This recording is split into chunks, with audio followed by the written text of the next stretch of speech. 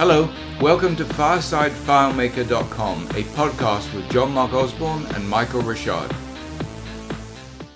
Hello, I'm Michael Richard, and welcome to another edition of Fireside FileMaker. We have a guest tonight, a very special guest, Alexi Folger, who a lot of you will know. I've never met Alexi.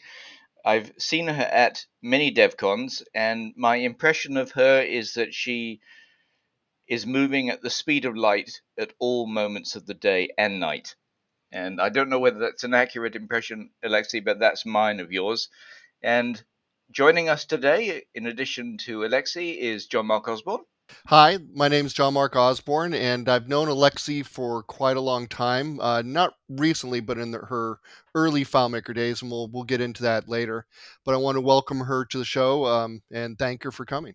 And this is Mark LaRochelle. I am also a fan of Alexi, and I think primarily it was my suggestion to have Alexi on the show, if I'm not mistaken.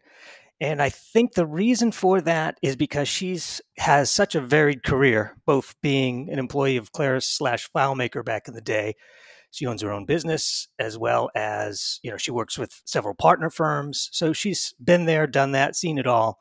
And I thought, wow, this would be a person that we really want to hear from.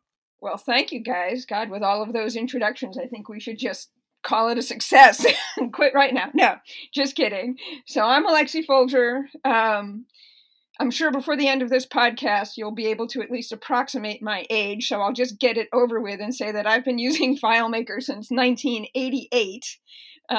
We will get into some of the details, I'm sure, along the way here. And Michael, I'm sorry I've never gotten to meet you in person, but I would say your sense of me is quite accurate. The only problem with all those previous DevCons is with the FileMaker logo. It's like having a target on your back, and it's all talking all day long, and you don't always get to meet everybody. So we'll have to fix that one of these days. Yeah, absolutely. And by the way, I've got you beat because I've been doing it since 1987. All right. I feel better already. And that's not easy to do because very few people have been on here, if anyone, with more experience than Michael. Is that kind of a fair statement, Michael? Yeah, there's a couple of people who've been on who started around the same time as I did, but nobody longer, I don't think. And that definitely gives you an indication of his age. So, yeah, I'm 69, and I'm not ashamed of it. And he's having the time of his life. You get to know Michael, and you'll realize he's a guy who has a lot of good perspective. And we were even joking earlier that we should just have Michael on the podcast as a guest and just see how that goes. I kind of like that idea. What do you think, John? We should do that? I like the idea as long as I can write that line of questions. Oh, yeah. And you don't even you can spring them on me. You guys can write the outline and then ambush me. Pop I have a feeling Michael will be able to handle himself, though, in any ambush situation. So, yeah. So before we get started, why don't we talk about the most obvious thing? If you really know Alexi, the first thing you'll know about her is how difficult her first name is to spell. And maybe, and is that a good thing or a bad thing? I don't know. But Alexi, tell us a little bit about the name and what you've seen for spellings or what you go through on a regular basis when people try to figure it out. Oh, yeah. Well, first of all, I blame it all on my mother, who read way too many Russian novels when she was young. My full name, I don't often disclose this, is actually Alexandra. But as I like to say, only my dentist calls me that. It's just even too many more syllables. So I sympathize with you, Mark, but I have a solution. One of my best college buddies had the same problem, and she was extremely witty, and what she came up with was I before E except after Alexi. So maybe that will help you. It's Alexei. The other thing I tell people, and this will make more sense, I think, as we get to the next question, is just think of every Russian male figure skater you've ever seen on the Olympics. It's like every third one is named Alexei. A few of the hockey players as well. So, yes, I am used to every manner of misspelling, but I will say people who spell it correctly get extra credit in my book because it means they've been paying close attention. I got it right. There you go. So not only is it a difficult name to spell, but it's kind of a unisex name. It's a name that crosses all borders and nationalities Correct. and everything else. Wow. Right. It's like the old, what was it, Yeah, Pat right. from Saturday Night Live, right? That's a good analogy there. There you go. So, Or Brian from Monty Brian, that's Python. right. You remember? My name's Brian. Yeah, I'm Brian. I'm Brian.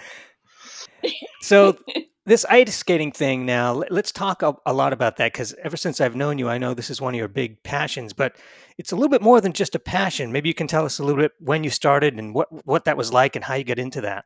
Yeah, it's funny. When I was looking at this question, my first thought was, you might be sorry you asked, because we could spend the entire podcast talking about ice skating, in my opinion.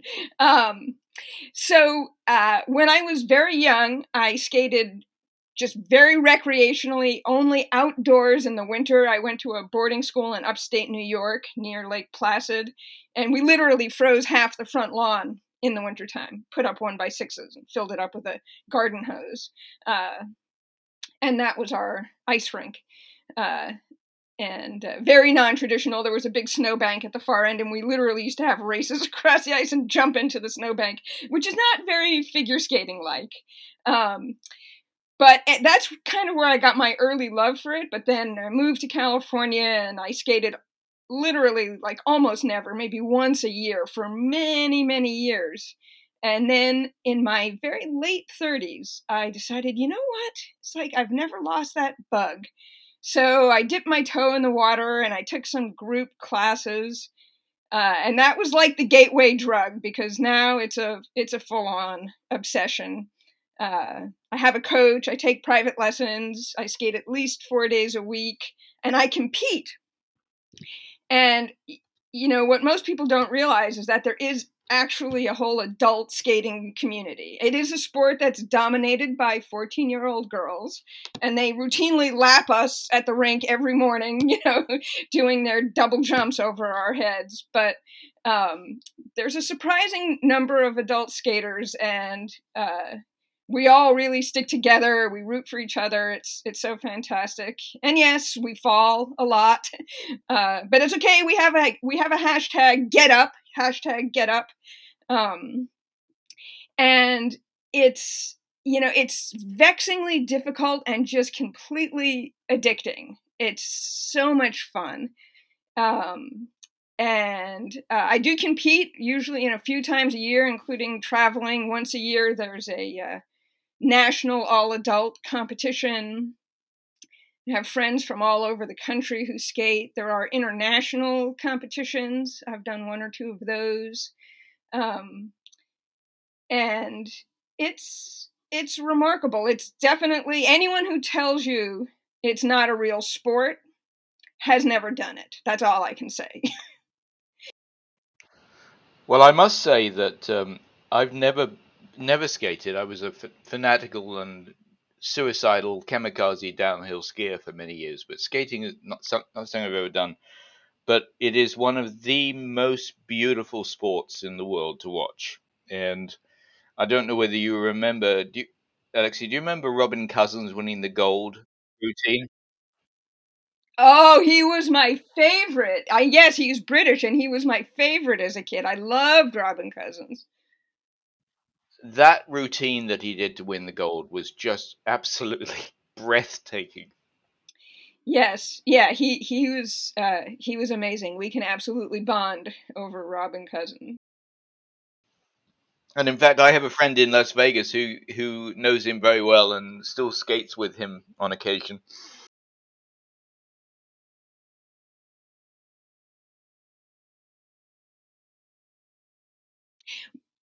Brian Boitano skates at my rink, and so he's just another like one of the crowd, you know, these days. Of course, he's an Olympic champion, but he lives here in San Francisco, and he still skates a couple of days a week. He has private ice, but he's earned it, so I don't begrudge him that. We're always, ice time is such a scarcity, but so we mostly see him coming in when we're leaving. But he's just the nicest guy too, like just totally low key.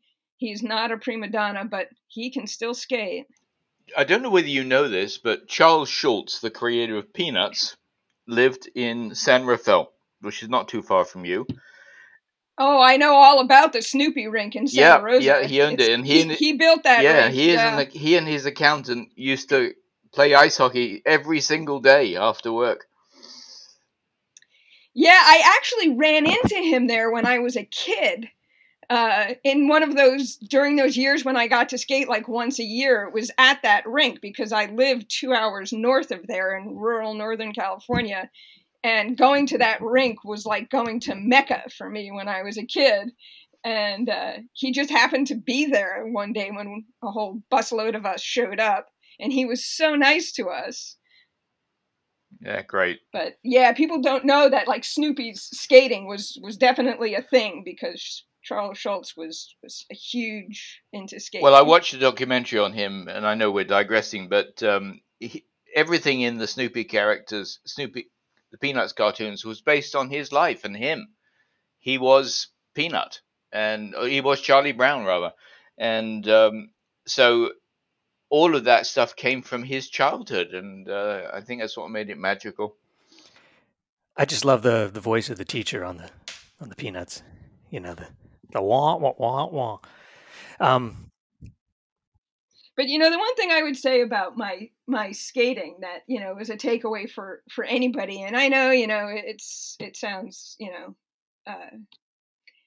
kind of predictable, but you know, you really should not decide that you can't do something until you try.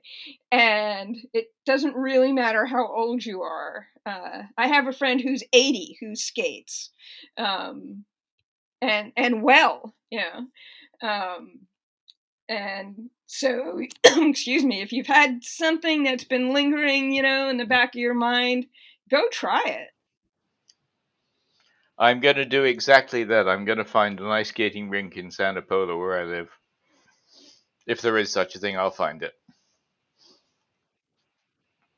Yeah, definitely. Yeah, that's right. So, skating is pretty dangerous, though, for the most part, right? I mean, in terms of if you fall on your head, that type of thing. You know, I'd say it's in between. Like, it's not as dangerous as skiing or even water skiing. Get this, the other sport I like to play is flag football, quite different than figure skating. And I'd say even that's more dangerous.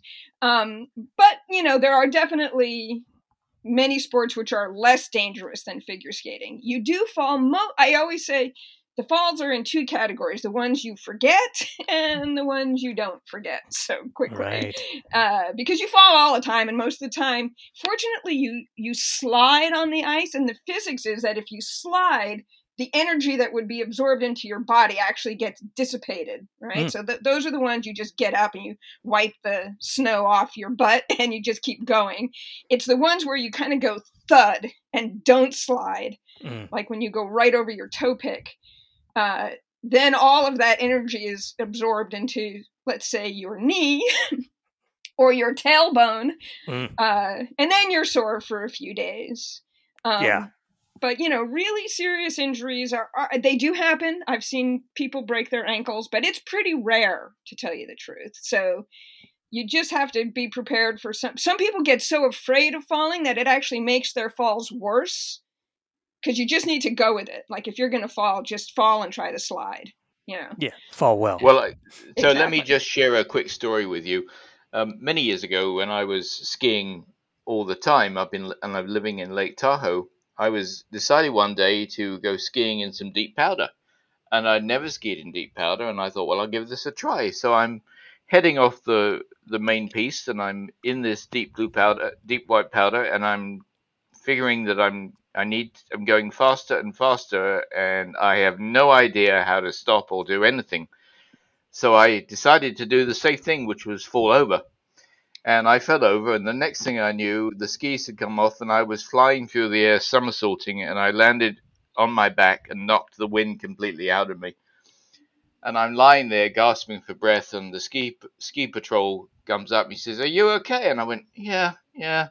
He said, "I'm glad." He said, "I got to tell you, it's the funniest thing I've ever seen in my entire life." Yeah, I can imagine that. Yeah. So you started pretty late. Ice skating looks tame compared to that, right? Yeah. So the big surprise here is how late in life you started, this Yes. passion, and the Yep. fact That's that, my point. Yeah. yeah, right. And I think that's a great point because, you know, and being an independent FileMaker developer, especially for many times, I would say you probably dictate your own schedule for the most part, which allows you to have those 4 days a week to skate. And, you can decide whether it's going to be morning or night and that type of thing. So really interesting. So back up a little bit. Did you go to college, and if so, where, and what did you study, and how did that all come about on your professional education side of things? Yeah, so get this. My major was political theory. Yeah, the ultimate would you like fries with that major, right? Uh yeah. Hey, Alexi, my college career was cultural anthropology, so I might have you on that one. So I went to the school of hard knocks and just learned how to get through life. Michael. Really? There you go, right? Two peas in a pod. That's so funny. So, I went to a small rural high school in Northern California. Super boring. So, I left after 2 years and went to a community college instead. Um, the average age in California community colleges at the time was 27, and I was 16, but I made it work. Yeah.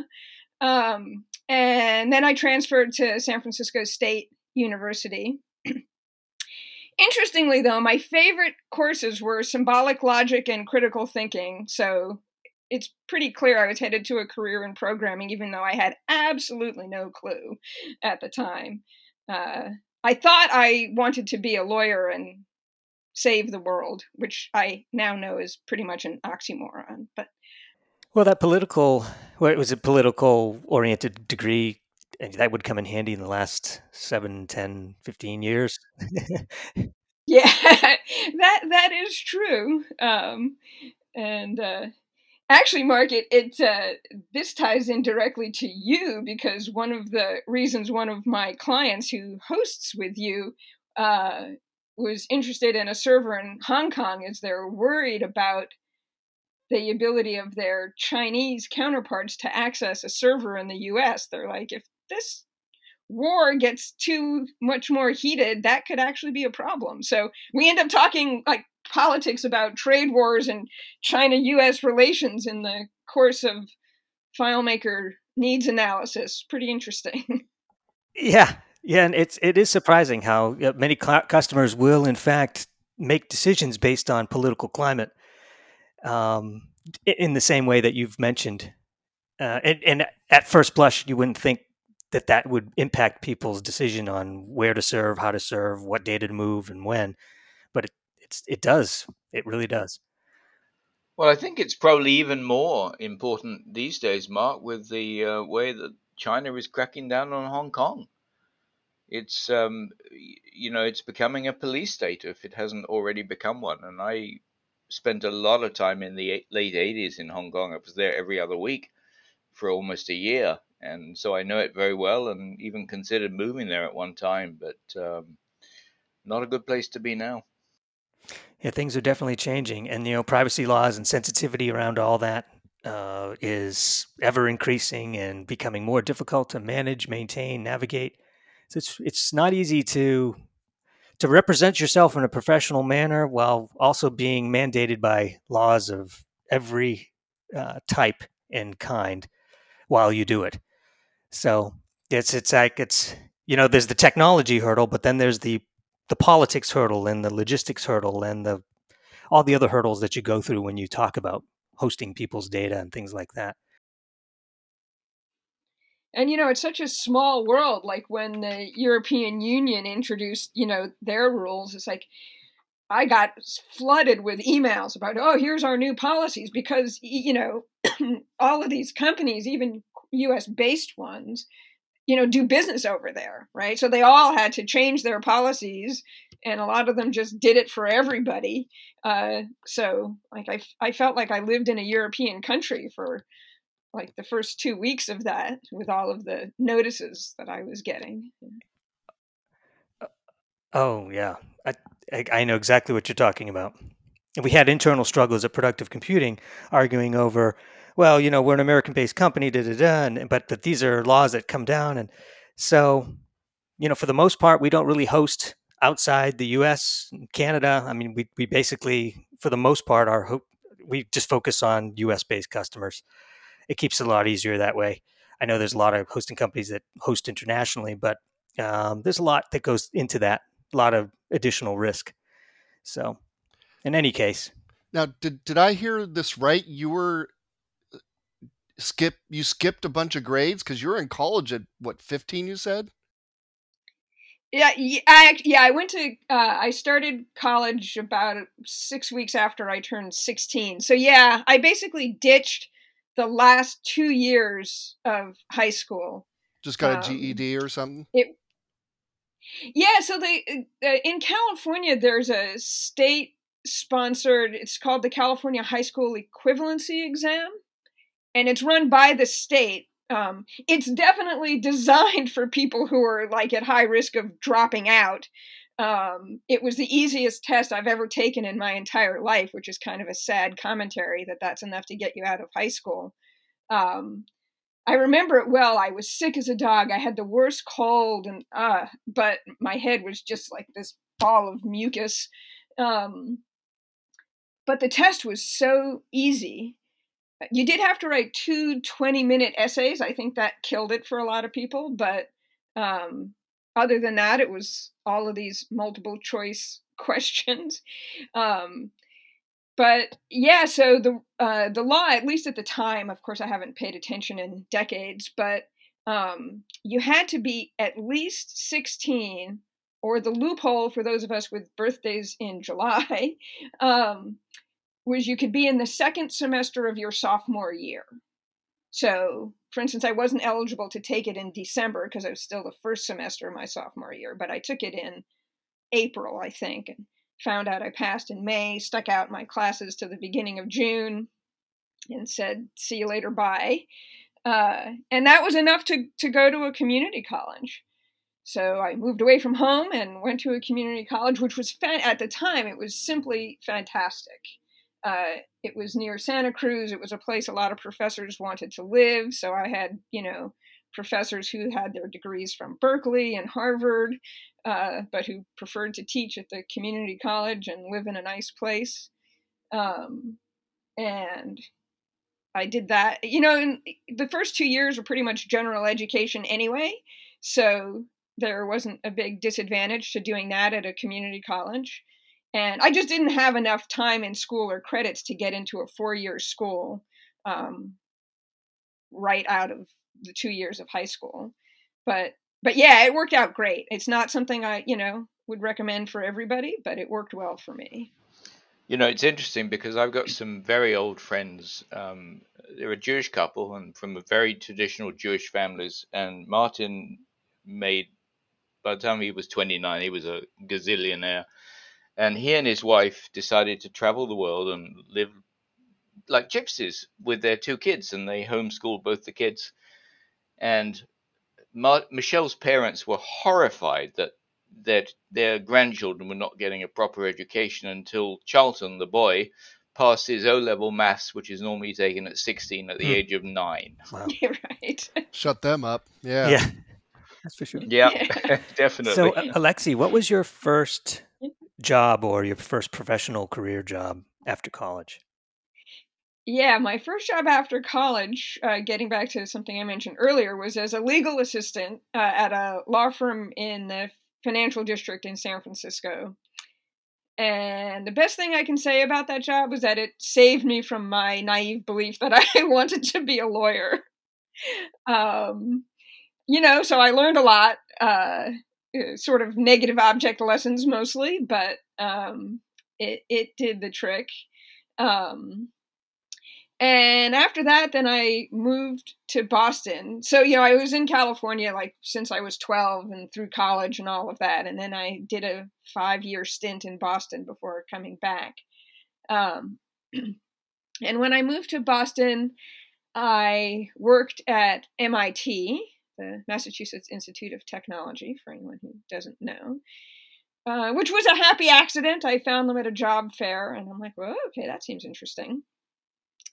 And my first job there was in the president's office, and then I got a promotion and switched jobs into the IT department. And that was really the beginning of my full-time career in tech-related work. And it's kind of been that way ever since. And I think we'll get into this a little later on, but that MIT is also where I discovered FileMaker. And I was basically an accidental FileMaker pioneer at MIT. That job in the president's office, the whole administrative staff at MIT was just going through a big IT upgrade, which, get this, at the time meant an SE20, a Mac SE20, with 1 megabyte of RAM and a 20 megabyte hard drive. And it was the cutting edge equipment. And so, they were having to like switch software, and the office I worked in had this mailing list that was this mess of a thing on a DeckMate word processing machine. And so I went to the IT department and I said, I have this mailing list I have to manage, and, here are a few requirements. Get this, the biggest requirement was sliding objects, because I had some addresses that were like 8 lines long and some that were 3. I didn't know the name of it at the time. So they said, you should get FileMaker. So I said, oh, okay. So I ordered FileMaker, and, it showed up a few days later. So I called them back and I said, okay, and now I have FileMaker. Now what? And they said, well, humma-rumma. We know it'll do what you need it to do, but we don't really know how to use it. So give us a week. So I said, okay. So they assigned a guy who actually later, he worked for Apple, worked with me at Claris, a guy named Tony Jackson, who maybe John remember. Yeah. So he's responsible for it all. He got me started in this, and he's also the one who encouraged me to go for that promotion and get into IT full time. So he taught himself FileMaker for a week, and then he came and he taught me FileMaker for an hour. And then, he went back to doing his regular job, and I spent like all day, every day in FileMaker for a week. And then he came back and he spent one more week teaching me a little bit more. And then I proceeded to spend all day, every day doing this stuff. And then one day my phone rings and I answer it. And it was somebody from the personnel office, which was like all the way on the other side of campus. I had no idea who these people were. And she said, so I have a FileMaker question. And I was told to ask you. So like, whoa. So turns out I was able to help her with her problem, which, get this, it was her field touching the header line. Can you imagine? Like, that problem has been with FileMaker for 35 years. And I thought, and so, I fixed her problem and I hung up, and I thought that was really odd. And then 2 seconds later, my phone rings again, and it was Tony from Tony Jackson. He goes, so I hope you don't mind. I gave your name to someone in personnel because I couldn't figure out the answer to her problem. And I said, well, funny you should mention that. I just got off the phone with her. And then I literally would have total strangers walk into my office and hear that I had figured out how to correctly print mailing labels in FileMaker. And so I started giving away my database template, is like first free FileMaker, the first FileMaker freeware, maybe anywhere on the planet. I just started on little 3.5-inch floppy disks. I would give people empty copies of my database, say, here, go do your mailing labels. Yeah. And that's how it all started. It's funny. That's the same way I got started with FileMaker. I was working at San Jose State University. I was an assistant to somebody, and they gave me this FileMaker database and said, hey, they're not printing 30 labels on a page. Fix it. And I'm like, okay. And I fixed it, and then I went a couple of years and then got a job at Claris. But it is interesting, and all of us here have been doing this for a very long time, and we've all got similar starts to it. We found FileMaker, and we sort of fell in love with it, and then we managed to do something that everybody else was having lots of trouble, and we went, I got this. This is the way I think. And I think that's still true today. FileMaker is the way I think. I would agree 100%. Yeah. What? Right. You guys said you were going to be rude to each other. Now it's just a love fest. But it won't last. Yeah, but I agree. The whole thing was just, just the problems that I needed to solve. It was like, oh look, here's how to fix this. And after I had that database of people to tackle, then I was given just reams of billing papers from MIT's lawyers, and it was like the biggest sub-summary project maybe ever done in FileMaker, when it was, this little cute petable pet of a, productivity tool, no networking, no Windows, no server, no nothing. But they wanted to be able to analyze their costs and their number of cases, and it was all by like the department and the dean in charge of that department and the category of the case. And I just built this thing with a gazillion sub-summaries, and every time I sorted it differently, they were like, oh my God. They just thought I was a genius. And it was so easy. Yeah. I didn't tell them that. I wanted them to think it was hard, right? But it wasn't. I think we've all had our share of sub-summary reports, 30 by 30 up labels on Avery 5150. Yeah. It's just, that's what life was like back then. It was all about data and mailing and reporting, and wow. Basically about output. Yeah. I once did a sub-summary report that had 13 different sub-summaries, and each of those sub-summaries was colored in a different shade of pastel. And basically, you could look at the data anywhere you wanted just by sorting by that sub-summary. And of course, you only ever saw one sub-summary at any given time.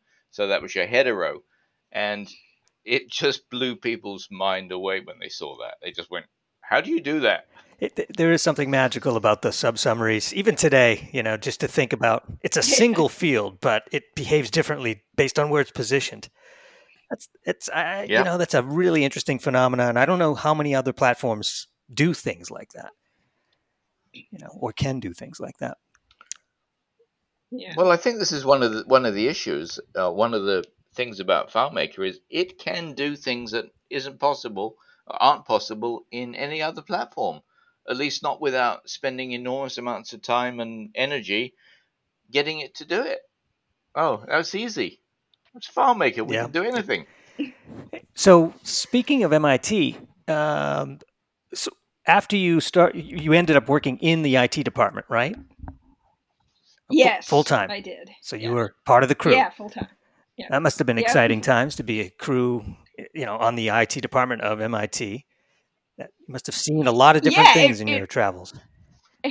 It was, and of course, MIT is a very serious brain trust, but it was fascinating, and including, there's a lot of like high specialization, right? So, and it leads to people being very smart in some areas and knowing nothing in others. So like one of my favorite stories was the day I had to teach the head of the civil engineering department how to use a mouse. And he was a very nice guy, and we had this little shareware machine that was supposed to be self-service. It was over in a corner, and you could just go there with your own floppy disk and put it in and get some of these little freeware whatevers, right? And so I happened to be walking by, and there he is, Professor Marks. He's sitting there and like staring at this little Mac computer, and I could see like the smoke coming out of his ears. He's like, "How do I do this?" So I'm like, President, would you like a little bit of help? Because like he picked up the mouse and he turned it over and he's like looking at it, right? Holding it in his hand. So I'm like, see this roller? Like you put it down, you see the cursor, and it was like his mind was blown. He's like, wow. See, and then I said, you click this little button here and it opens this folder, and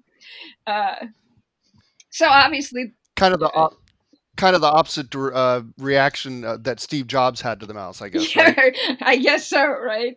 Although I have a funny Steve Jobs story for you later on that will show you that everybody is specialized and has gaps in their knowledge, but that little incident at MIT, it's just sort of like I was like, hey, it's like I know something that Dean of Civil Engineering doesn't know. Right.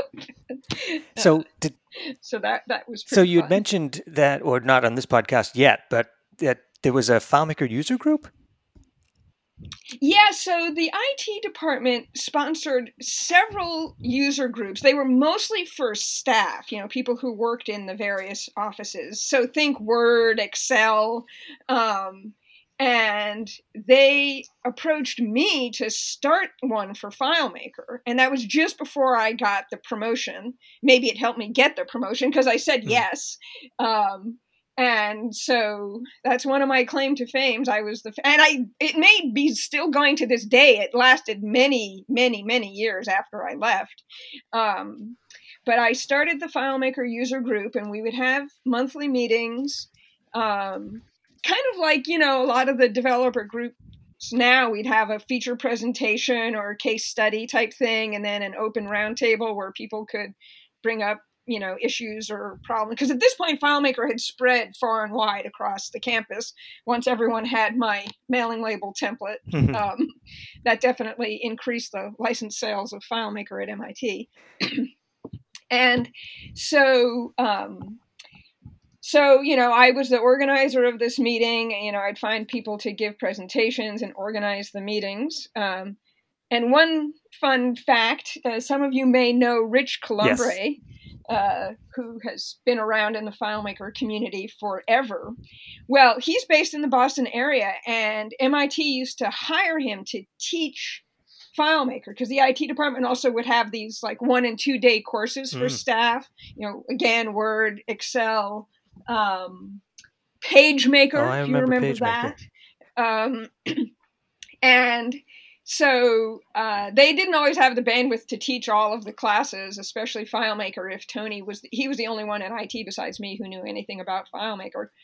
So they hired Rich, and that's like I knew Rich before I even started working for Claris/FileMaker, so from way back when, and he very graciously gave more than one presentation at the user group. And then the other fun thing about the user group, I called them my user groupies, the people who would come to these meetings. And it was their idea when I announced that I was moving back to California, that I should apply. They're like, hey, why don't you go work for Claris? And I just thought, God, what a great idea. And I went back to my desk and called them up and talked my way into an interview. Wow. That's a great segue into your time at Claris. Was it called Claris when you started? It was, wasn't it? Mm-hmm. It was. So I was going to say it was the first Claris. We're Claris 1.0. Claris 1.0. It was 1992. And, I had decided to sort of move back home. But until they had that idea, I was like, oh, okay, I'm going to have to, look for a job.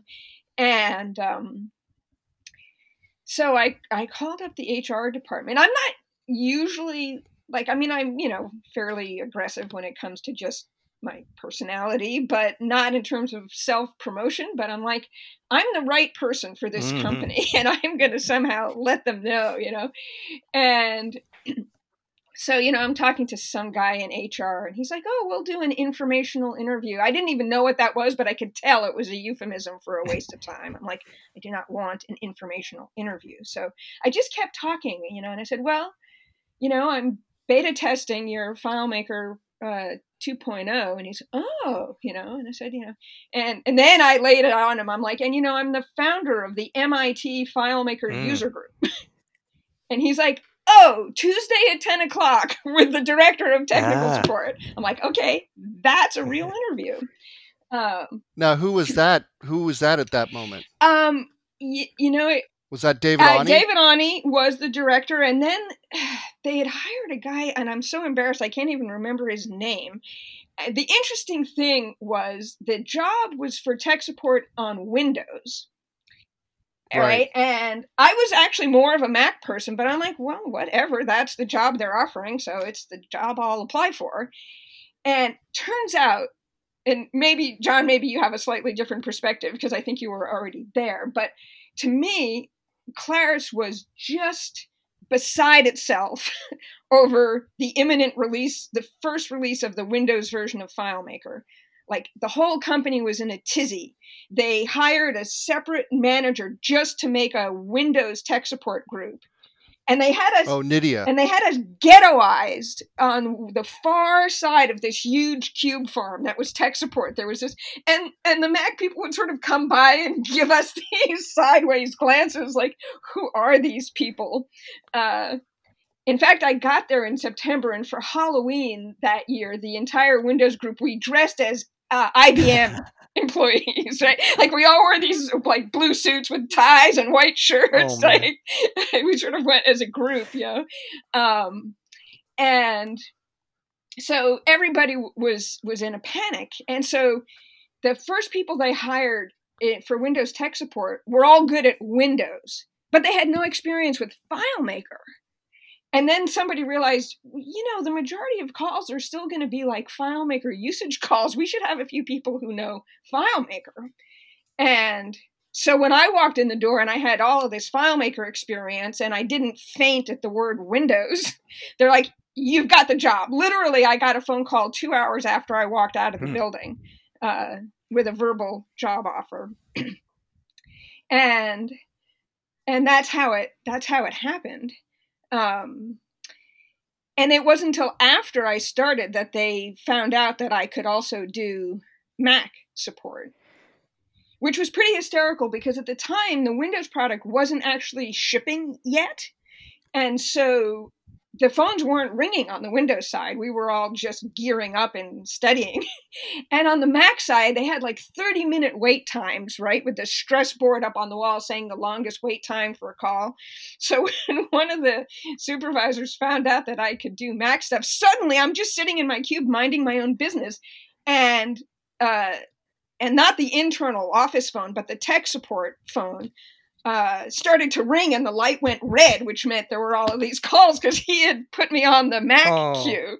And so I'm like, no problem, I'll just sit here and take some Mac FileMaker tech support calls.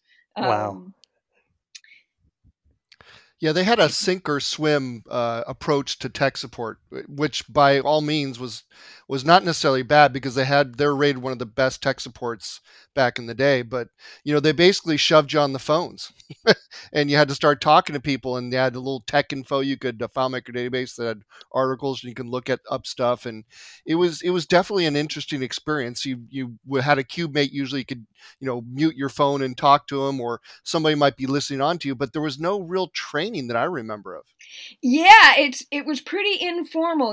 There was some like some of the senior people in support would do these little trainings. And like the first Windows tech support call I ever took was a cross-platform networking call of all things. And it was like I was sweating bullets. And they had somehow decided that the Windows team needed to have a meeting. And so they left me, like the newest employee. They're like, oh, we'll let Alexi, no one's going to call. We'll let Alexi handle the phones while we're meeting. And sure enough, the phone rings, right? And it was, this guy and it's like at the time it was, cross-platform networking was a thing, right? It wasn't just a no-brainer. But the day before, we had this like little hour-long lunch and learn from Eric Culver, who many of you may know. Oh, yeah, wow. Eric Culver. Right? All of the Claris tech support alumni who have gone on to illustrious careers. And he had covered cross-platform networking. So like I took a breath. I'm like, okay, Lexi, keep calm and find your notes, right?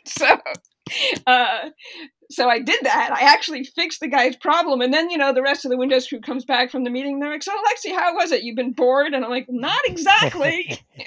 Wow. So sink or swim, I feel the for need. Sure. Yeah, absolutely. I feel the need to rewind a little bit though. Okay. Because I was there when you came Yes. in. I was there before. Yep. And I'll give you the ghettoized. There was you got to imagine this big giant warehouse that had been converted into a call center. So it was just a bunch of cubes. And there was basically, when the Windows people they basically doubled the tech support workforce because they were worried they were going to get slammed, right? They didn't know what was going to happen. And all these Windows people came in, and this is my perspective of the beginning, because you got yours, I'm going to give you mine, from the Mac side. And these people came in and they're forced to use a Macintosh because they had a proprietary email system there. And so they had to have a Mac next to the Windows machine. Like you said, most of these people were Windows people. And they're like, nah, I don't want to do that. 6 months later, half of them owned their own Macintoshes. I do not disagree with that at all. That was definitely true.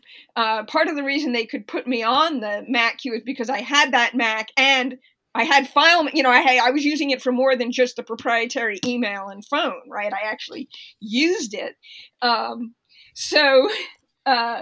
it was definitely true. One of my Windows colleagues, somehow he got on a call with a guy who also had a Mac, and he comes running into my cube, just completely freaked out.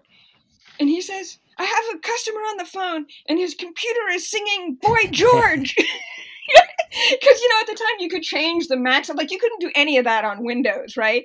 And so, like, every time there was, like, an error, the customer's computer was going, comma, comma, comma, comma, comma, chameleon. Because that's what the guy had put as his default sound. And I had, ow, I feel good. Right. Well, I have to give you both a slightly different perspective. So bear in mind, this is 1987. I've been working with FileMaker in the UK, and I had created this solution for ITN, which was the British equivalent of CNN, to handle their budgeting.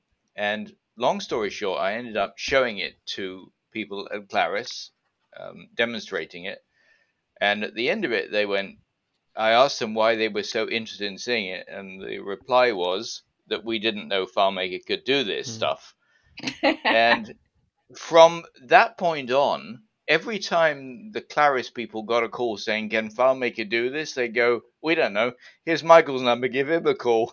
And I ended up fielding hundreds of calls from people who'd called Claris who wanted to know if FileMaker could do this. So I guess I was Claris tech support, except I was making money off every call.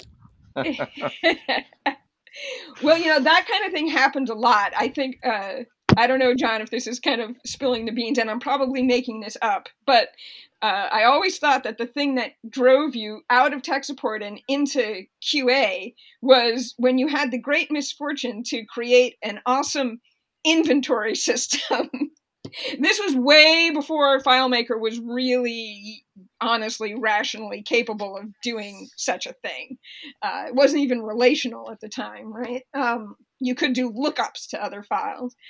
And I don't know, John Mark just got this idea, this was a cool thing and he was going to play with it.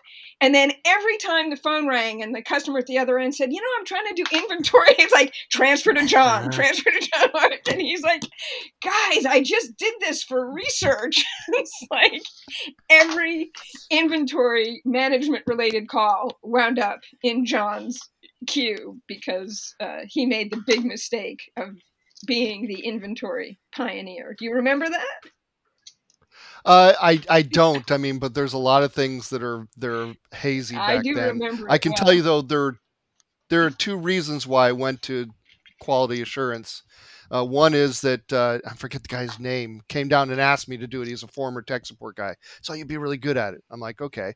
And number two, after talking to customers on the phone for, I think at that time was about 4 years, 3.5 years, 4 years. It gets a little old because you're like, wow, I knew FileMaker so well at that point that it was just kind of, it was boring. Yeah, you do burn out being on the phones all day, every day. You Right. know, I solved that by becoming the tech lead for ClarisWorks, and so my phone time got cut down to like 3 hours a day because I had all of these other responsibilities, and I had to go to the cross-functional team meetings and argue with engineers about fixing bugs and all that kind of thing. But I always, analogize it to like working on the floor of a stock market. It's like exhilarating, and then you burn out, right? If you have to do it all day, every day. But what's interesting is that both of you use the same phrase, sink or swim. And don't you think that that's really how we've all become really good at FileMaker? We've been given problems to solve, and we've not given up. We've said, I'm going to find a way to do that. So we've swum instead of sinking, and FileMaker has made that possible because it's so right brain thinking. I think, Michael, the way I put it, because I agree with what you're saying, it's we know how to solve problems. We don't necessarily memorize all the answers. We're not the smartest guys in the room, but we're really good at isolating issues and finding out problems. And that bodes well with FileMaker because it's really that kind of a software package. There's all these different kinds of tools you can connect together. Absolutely. And if you get good at them, you can really do some crazy stuff with FileMaker. It's an amazing software program. Yeah, no doubt. But I wanted to ask Alexi one question about tech support. Well, many questions, but do you remember all the products you used to support? I'm just curious if you might list some of the Claris products that you supported. Oh, well, gosh.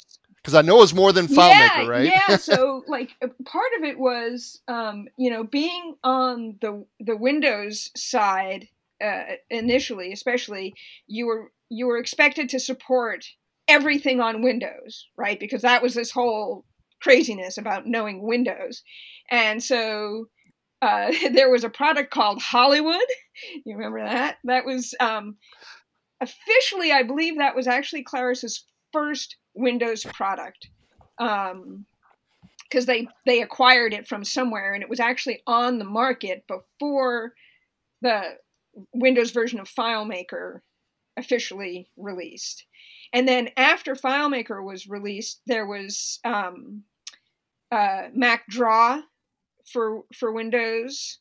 So those were the three big ones. And then, well, actually, I shouldn't say that, because then the really big one was ClarisWorks for Windows. So there were a bunch of other products that never made it to a Windows version, like MacWrite Pro. ClarisWorks came out on Windows, I believe, when ClarisWorks was at the 3.0, and ClarisWorks 3.0 for Windows was the worst piece of software ever released onto the human planet. Can't be worse than Excel. I'm sorry. I don't know. From a bug point of view, the thing was just a buggy mess, and we had... Hey, what version of ClarisWorks was that? ClarisWorks 1.0? No, it was 3.0, which was the first Windows version. Oh, thank goodness! I worked on ClarisWorks 4.0 for Windows. So yeah, no, they had learned lessons by then, because ClarisWorks 3.0 was the first one. Now, FileMaker 2.0 for Windows, which was the first Windows, definitely had some bugs, but ClarisWorks 3.0 was worse. And you know who you can ask about that is Steve Romig, who is still with Claris. I think maybe he left and came back, but anyway, he's back. No, he's been there for a while now, but he worked in support with us, and he was on the Windows side, and he was the tech lead for ClarisWorks for Windows, and he wrote this like troubleshooting step-by-step guide, and it was, I probably still have it somewhere. I should find it. It was a piece of work, because that product, we had so many. They were general protection faults was the common Windows error at the time. And I remember I went home and I was just like, I couldn't get this stuff out of my brain. I literally wrote a haiku all about general protection faults. I mean, that's how bad it was. And I'm not a poet. I don't know how that came out of me, but it was like something I just had to work out of my system. ClarisWorks, John 4.0 for Windows was much better. It didn't crash just when you looked at it sideways. Yeah, it was interesting testing on Windows, because I was not a big fan. I'm still not, and never have been, but I've always tried it. But ClarisWorks 4.0, I still have the box. Literally have the unopened box inside my closet right now for Windows. That's awesome. And my name is somewhere on it. That's why I keep it. So. Do you remember Microsoft Windows 2000? Do any of you remember that? I do. Mark, do you remember that? Oh, yes. Sure. Do you know how many bugs it had that Microsoft knew about when they released it? No. But I'm afraid to ask. 47,000. Wow. Oh, 1,000. Yeah, good timing. Good on that lead-in. Good lead-in. Wow. So yeah. I was just going to say, where did it progress from tech support? So I became the product team lead for ClarisWorks, because that was the job that was open, as opposed to FileMaker. But they always kept me on the FileMaker queue just because I knew so much about FileMaker. But I did become a ClarisWorks expert, and that was important, because I think it extended my life in tech support, not having to be on the phones 8 hours a day. But secondly, so in 1998, Claris 1.0 was dissolved and became FileMaker Inc. Frankly, it was a terrible day. Half the company was laid off. And I actually went out with a bunch of people afterwards and had 2 sips of a drink, which those who know me, like, I do not do alcohol. It just makes me so fuzzy-headed. But I'm like, all right, fine. I'll try this. I was so depressed. I was not one of the people who was laid off. Although, get this, I had requested it, because there were all these rumors flying around that, at the time, Apple's tech support was in Texas. And I'm like, if they offer me a take it or leave it transfer to Texas, I'd much rather have a severance package, because I'm not going to Texas. So I'm like, so I went in and I talked to David Ani. I said, I know there's a lot of rumors. I know you can't say anything, but if you're looking for people who need to go, you can put me on the list. But that didn't happen, because I was transferred to the mothership, Apple, because ClarisWorks was the only product besides FileMaker that survived that transition. FileMaker Inc. was renamed that to focus just on FileMaker. They still had Homepage, because it integrated with FileMaker to make web pages, sort of. But all the other products were officially transferred to Apple. They were on the price list for 3 months, and then they died. Claris Emailer, Claris Draw, MacWrite, all these other things. When Claris Organizer went to Palm. Right, or they were sold off, right? Claris Organizer. That's good for you. I forgot all about that. That's correct. And ClarisWorks was kept, someone whispered in Steve Jobs' ear, like, hey, this is the most ubiquitous software on the Macintosh platform. And it's the #1 app in education, which was, one of Apple's biggest markets at the time.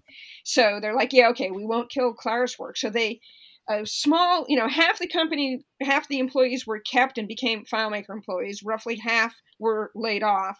And then this smallish group of us, maybe 35 or 40, almost all of whom were connected to ClarisWorks in some way, either in sales, engineering, quality assurance, tech support, documentation, I think, were transferred to Apple to continue with ClarisWorks. which Steve Jobs promptly renamed AppleWorks, which was super confusing because there had been an AppleWorks for the Apple II, which had nothing to do with the ClarisWorks that became AppleWorks.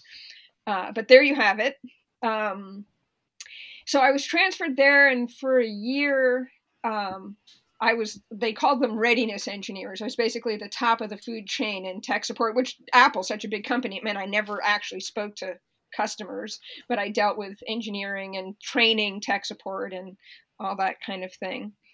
And that was the weirdest job transition of all time, because at first I was treated like an invading virus with all of these white blood cells, encircling me. Like, what? Yeah. Like nobody there wanted anything to do with ClarisWorks.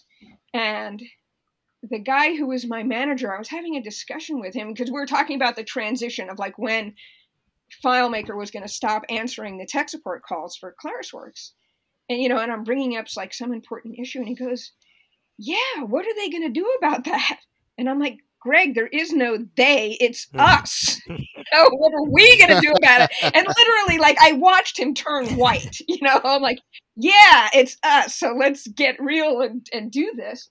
And then, without telling anybody, as far as I could tell, there was this big product announcement of the new iMac, which was the thing that was going to save Apple, right? Which at the time really did need saving.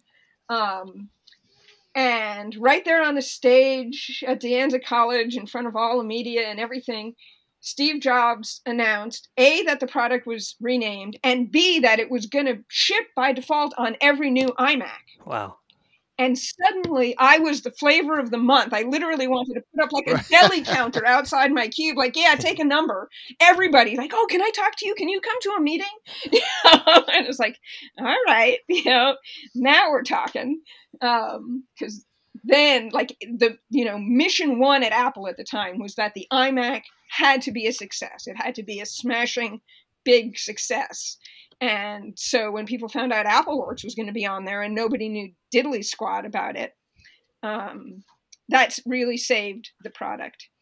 And after a year, I interviewed for and got a promotion into engineering and became the engineering project manager for AppleWorks. And I did that for about 2 years.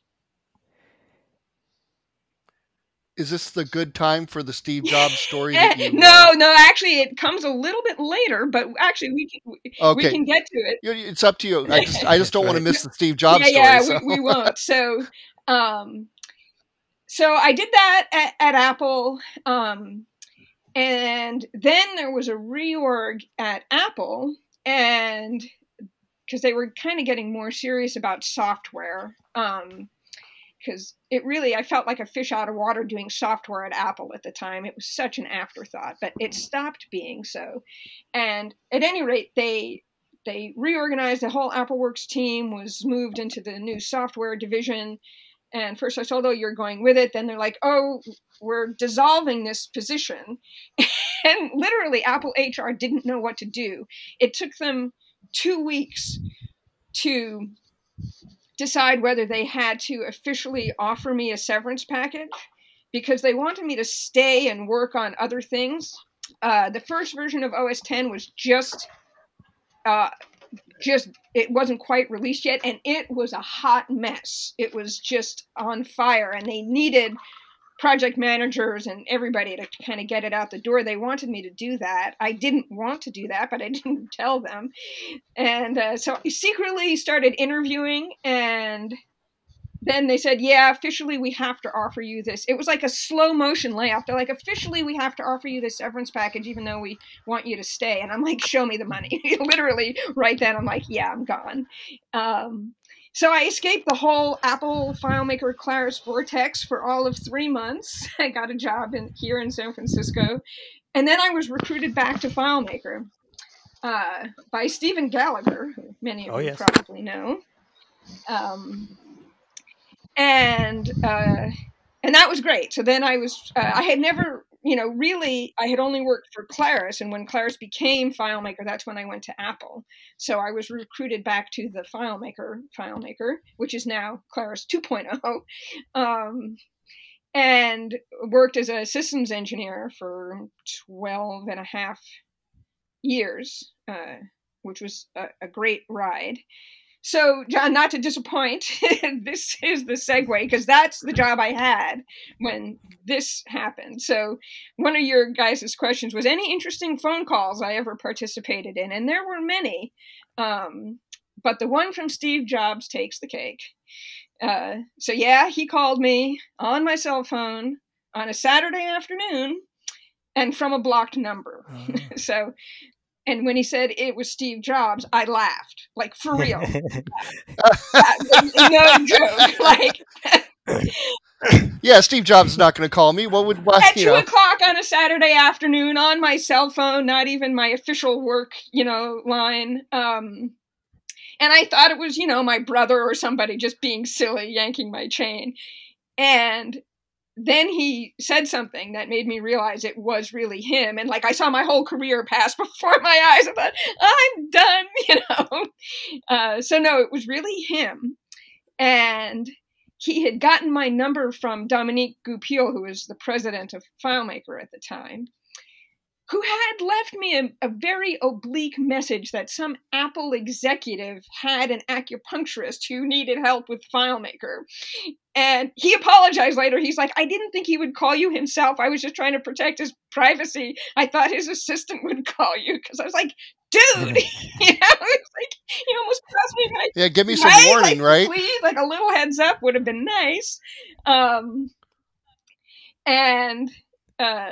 But Steve was ill at the time. Nobody knew it. And he was seeing this acupuncturist, and he was very fond of her, I guess. And he was helping her get a new Mac and upgrade to OS 10. Right? But talk about being specialized in gaps in the knowledge. I almost had to mute myself. He asked me, I was shocked at how little he knew about FileMaker, really. He asked me if her database needed to be recompiled for OS 10. So I put on my most patient tech support, nothing head, mindset, and explained that although there was a new version of the FileMaker app that was compatible with OS 10 and native on it, that the database itself was fine, but it was very funny. He was actually very nice to me because, he needed a favor, right? I don't know that he was always so nice to everyone else. But he was to me, and he was super tenacious. Like, he followed up with an email like the next day, or like Monday morning. And I'm like, yes, I have a message into her. I'm trying to get an appointment, and then the next day I'm like, okay, I'm going over there today at 3. Once, he was satisfied that she was getting the help she needed, he backed off. But it was very amusing to actually be. I don't think anybody could ever describe Steve Jobs as being anything other than tenacious. Right. I can't remember the name of the biography written after he died, which I bought and read, and it was fascinating. And he was definitely a genius, but I don't know how anybody would put up with him in a working environment, because I'd have punched him in the face about 30 times in the first 10 minutes. Right. Well, they didn't. They ousted him, right? So, I mean, but that was part of his genius, is that he never let anything go. Yeah. Right. If he believed in something. But Michael, I totally agree. Like, when I worked at Apple, I worked, at the main campus, which was the One Infinite Loop campus at the time. And he used to frequent the Cafe Max, the cafeteria there, all the time. And his office was in building 1, the cafeteria was in building 4, and all of the buildings were in this kind of circle surrounding this big courtyard. And he never wore a badge, right? And the rest of us were like, if you tailgate, you'll be fired, right? Like, there was very strict, like, you always needed to, have your badge and use it to unlock the door, even internally in this courtyard, like to get from building to building, except you could walk into the cafe from the courtyard. And so he would go to the cafe, get some food, and if he wasn't eating with other people, he would just bring it back to his office. And it was always the big conundrum, like, do you allow Steve Jobs to tailgate you? Which is supposed to be the number one big no-no, right? You're not supposed to let anyone in behind you who doesn't use their badge to open the door. So, but like it's Steve Jobs, do you not let him tailgate? You know, like No, you're damned you if let you him do. tailgate. You let him do whatever he No, wants to my do. strategy, this happened to me several times, was always either to like super speed up so that I'd be well within the building before he was close to it, or literally backpedal so he would have to go before me. I mean, but it literally like changed my walking patterns around that campus to avoid the whole tailgate conundrum. It's like, I just don't want to go there, you know? Alexei, that is funny. Yeah. That is funny. Yeah, I would have loved to have her on video backing up or Literally speeding up. backing up. I mean, I would kid you not. I would walk backwards or pretend I forgot something and turn around. Yeah, it was like ridiculous. Well, I gotta. This is a non-FileMaker story, but I'm gonna share it because I think you guys will enjoy it.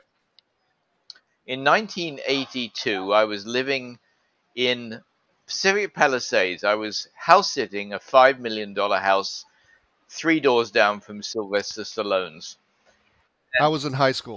Well, yeah, you would have been because you were a young sprog. Anyway, so I didn't have a job, so I ended up taking a job at Wells Fargo in Beverly Hills, and I was running the safe deposit department. This is long before FileMaker. And one day, George Hamilton comes in to get some stuff out of his box, and I said, "Mr. Hamilton, do you mind if I ask you a question?" And he went, "No, of course not." And I said, "You just made a movie about Evel Knievel. How did that happen? Because that's so far out of your normal range." And he said, "It's an interesting question." He said, "As it happens, Evel Knievel's a very good friend of mine."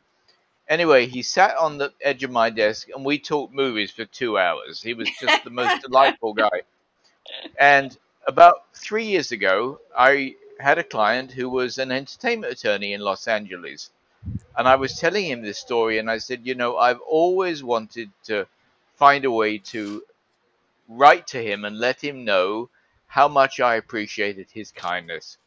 And he said, "Oh, well, that's easy." He said, "He's my client. Here's his email address."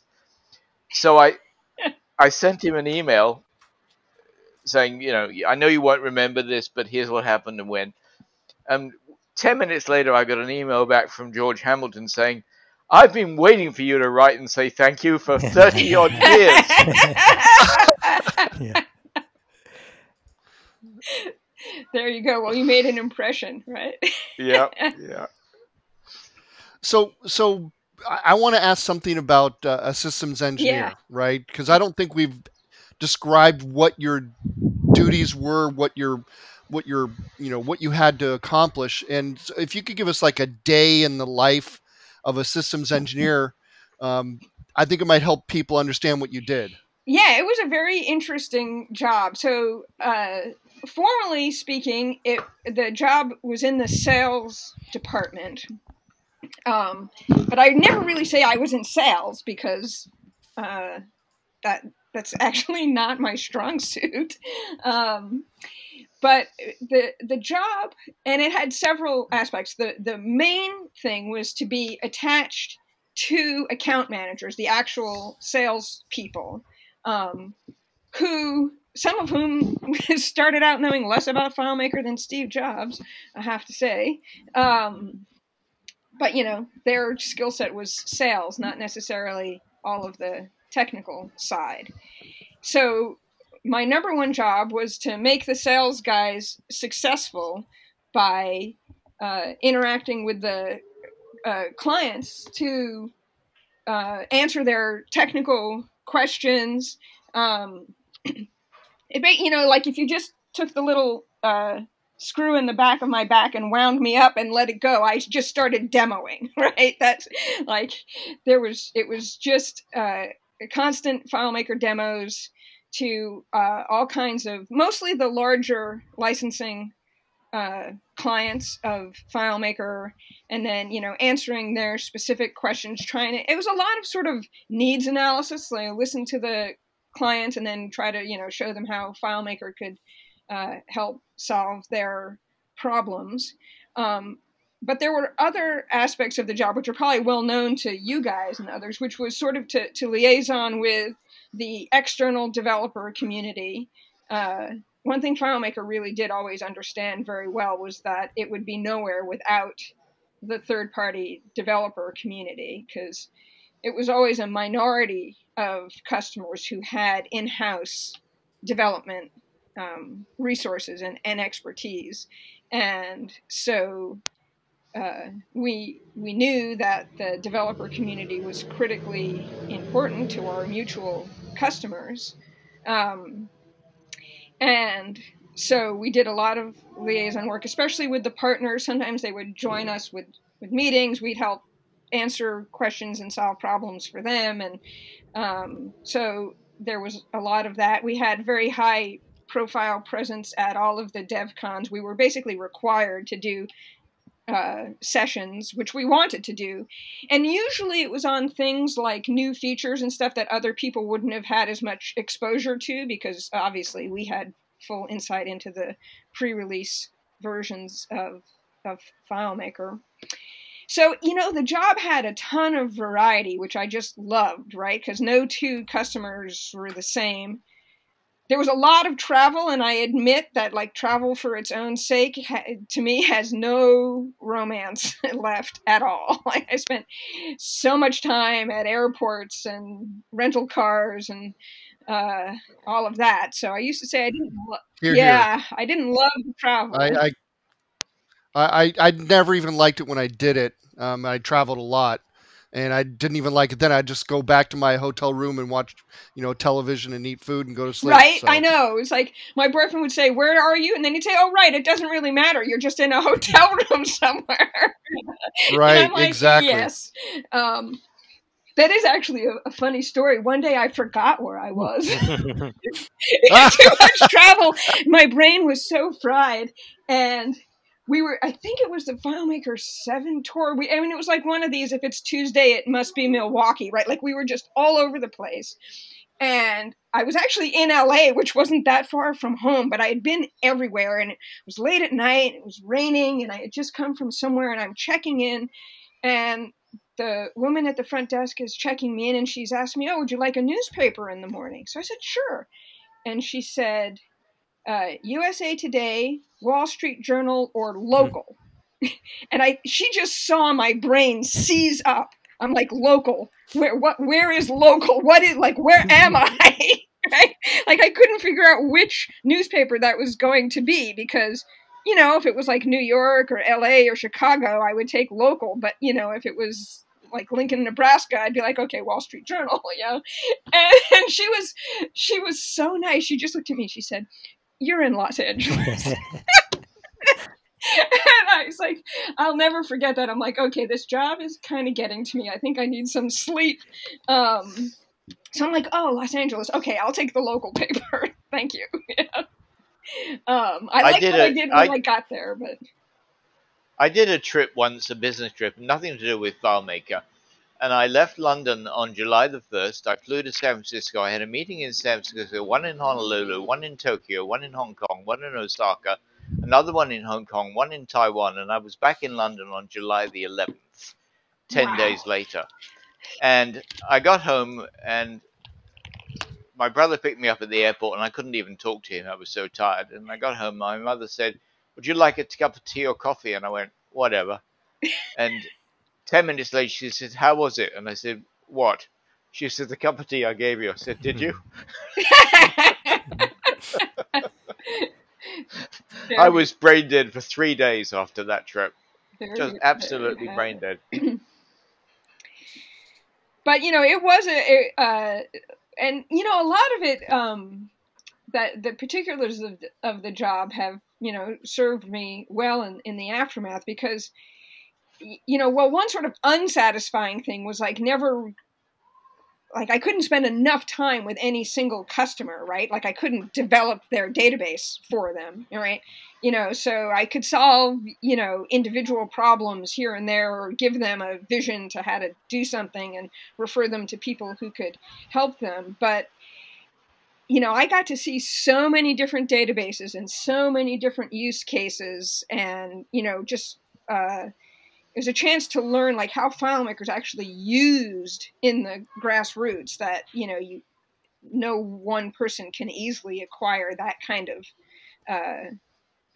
breadth and variety. So that was one of the high points. It gave you a broad perspective of everything that's out there.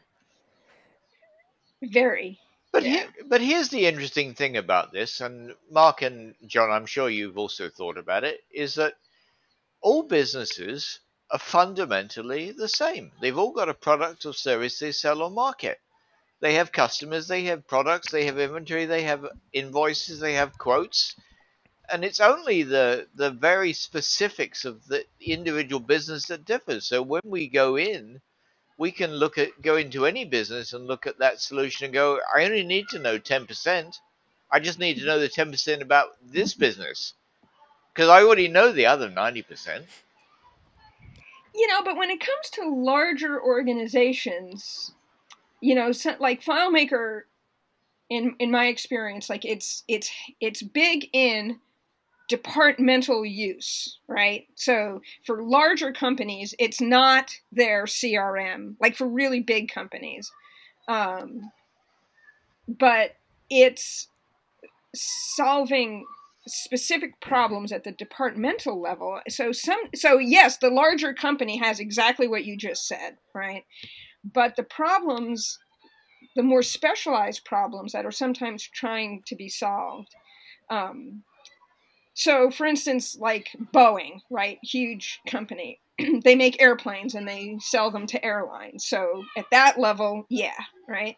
But like one of our customers was basically like a contractor for them, and the one thing that they did, the only thing that they did, was paint airplanes. And I had no idea how complex that could be, but they literally, like, each kind of paint has a weight, and they have to account for the weight of everything on an airplane, including the paint, right? And so, the type of paint that was chosen and the amount of area that needed to be painted and the plane, so their database, there wasn't an invoice in the system. There wasn't a customer they had no customer table. They had no people table. They didn't care about people. They cared about airplanes and paint. And yet they had a pretty complex database and projects, right? Like which things were being painted where and when and all of this other stuff. So sometimes... Oh no, you're absolutely right, Alexi, and that is definitely true. But also, to a very large degree, that's where people like us come in, because we can solve those problems, and it all comes down to our greatest skill is solving problems. Yes, yeah. That's what we do. Yep, absolutely. Paint is important.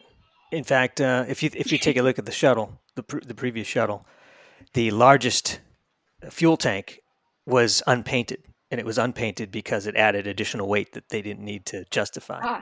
They only painted the solid rocket boosters. So what you're saying is 100% true. Yep. But also this is also part of what makes our job fascinating, is we do get these incredibly crazy and fascinating use case scenarios. Yeah. And even after being doing it for 34 years, I still get ones and I go, well, I never thought of that. That's really interesting. I think when people say, why would I want to use FileMaker when I can just get this, and that online for X amount of price, and it does this, that, and it handles all my needs, quote unquote. And it's for these exact scenarios, which really apply to every company, large and small, that there is no solution ready-made off the shelf on a website somewhere. That just isn't. So and it seems to me that a lot of businesses, if not most, have a unique circumstance, something special that they do that doesn't have a solution. That's where FileMaker comes in. That married with the talents of the developer, then that's where the real magic happens. You marry the talent, Yeah. Well, it's very interesting you should say that, because there's an awful lot of emphasis these days on competing products like Airtable and Coda and other things. And Airtable is just something I know a little bit about because I had to do a project for somebody. And Airtable is absolutely fine for a free solution that doesn't do very much. But the moment you start to get into any decent sized record count, it's going to cost you more a month than FileMaker does. And it doesn't have anywhere near the power of right? flexibility. So, you know, it's being sold under basically it's a con job because it doesn't do what people need it to do. I call it. And Mark, to Uh-huh. your point, I'm always amazed at how often I find myself reminding existing FileMaker clients, like their expectations from using other software are so low, right? And they'll say to me things like, "Oh, well, can we do this?" And I remind them, I'm like, "Remember, you have custom software and you have me, right? These are your advantages. You've invested in this, and we can make it work." Because they're like, "Oh, I guess we could do X, Y, Z." Like they're thinking of workarounds for their own process to fit the software. And I'm like, no, let's always start thinking the other way around. Think about how you want to work. And then we're going to make the database empower that, what works for you. And then they're like, oh, it's like, and that's how, then they become, completely loyal, can't live without their database. Oh, yeah. Clients. I'm sure we all have stories of selected clients who a department loves their solution, and then IT comes along and says, we're going to roll this up into the big mainframe, the enterprise system. And I have dozens of stories where that has attempted to happen. And in most cases, like 9 out of 10 cases, it doesn't happen because number one, they can't do it. Number two, it's too expensive. Number three, it takes way too long. And number four, the department that's using FileMaker won't let it go from their tight grip for good reason. Right. So I'm sure you all have a story about that, but wow. But have you ever considered, when you really look at the systems that we are asked to improve or replace, how many of them are not actually computer systems? They are a manual system being done on a computer. Classic case in point is a spreadsheet. A spreadsheet is not a database. It'll never work like one, and people type the same thing over and over again. That's not an automated system. That's a manual system. And what we do with FileMaker is create automated processes where things happen without the user having to type something. And it's staggering to me how few companies understand this. Yeah. And actually, you're exactly right. This is a fun story. Actually, and a guy at Apple. So when I worked for FileMaker, I got asked to do some little internal work and help a department at Apple. And a very smart guy who had a spreadsheet, right? So we go over there and meet with the guy, and he's projecting his spreadsheet on the wall. And he, to his credit, he got it very quickly. I took one look at the spreadsheet, and I said, "You see all of those indents? That tells me right there that this data is not flat, right? Like, he's trying to simulate one to many by like indenting, right? Like all these things are subs of this other thing, right? And I said, and then you can't do X, Y, Z. And he's like, so FileMaker can do that? And I'm like, give me one day with that spreadsheet. And he gave me the spreadsheet. And the next day, it was rudimentary, but it blew his mind. and that was the end of his spreadsheet. He's like, okay, I'm going to learn this now. You're going to help me, right? I'm like, yeah. Well, I had exactly the same thing. The McLaren cars, the supercar company, they have a US racing team. And the guy who ran the racing team called me and he said, I've got this spreadsheet and it's driving me nuts because I've got all these cars and I've got to keep track of all the parts that we use on them, and I've got to keep track of all the events we do and all of that. And I went, send me your spreadsheet. And he sent me the spreadsheet, and I looked at it. And Monday morning, I sent it back to him. I says, okay, you now owe me $3,000. And he goes, why do I owe you $3,000? I says, take a look at what I just sent you. And he went, I'm sending you a check right now. So, Alexi, I wanted to ask you a question about something you spoke, I believe, quite a bit about, and that's it's also one of the most misunderstood things in FileMaker, and that's file maintenance and recovery. Yes, it was always a favorite topic of mine. I know it was years ago, but it hasn't changed much. It's still the same rules. Can you talk a little bit about what you spoke about? Because I think we've talked about it before, but I'd like to give another approach to it. And even if it's some of the same information, it's important to reinforce it, I think, about recovery and file maintenance. Yeah, I agree. And it's kind of part of a larger topic, which is kind of one of my pet peeves, which is the subset of the FileMaker community that thinks it's all about, relational modeling, scripts, calculations, JSON, web viewers. I'm like, customer success means people have to be able to access their data and use it. And the data has to have integrity, right? Like, you could design the most beautiful, complex, whiz-bang database, and it's useless, right? If your network infrastructure can't support it or whatever, right? So that's why, like, FileMaker Server was always a favorite topic, and file maintenance and recovery was another. The simple truth of the matter is that corruption happens, right? And it's not just FileMaker. It's like people say to me, can you guarantee that this will never break? I'm like, can your auto mechanic guarantee that your car will never break down? It's like, it's life, right? And so be prepared, right? That's the thing, right? Be prepared. It's like, if you drive around without a spare tire, right, that's a risk. And it's a risk you can easily mitigate by just having a spare tire. Also, to my point, if you have a spare tire that's flat, it's as good as not having a spare tire, right? So, you have to do these things, and you also have to have an ongoing mindset, right? That's where maintenance comes in. And so, and it would break my heart to see, people with critical databases with, no good backup strategy.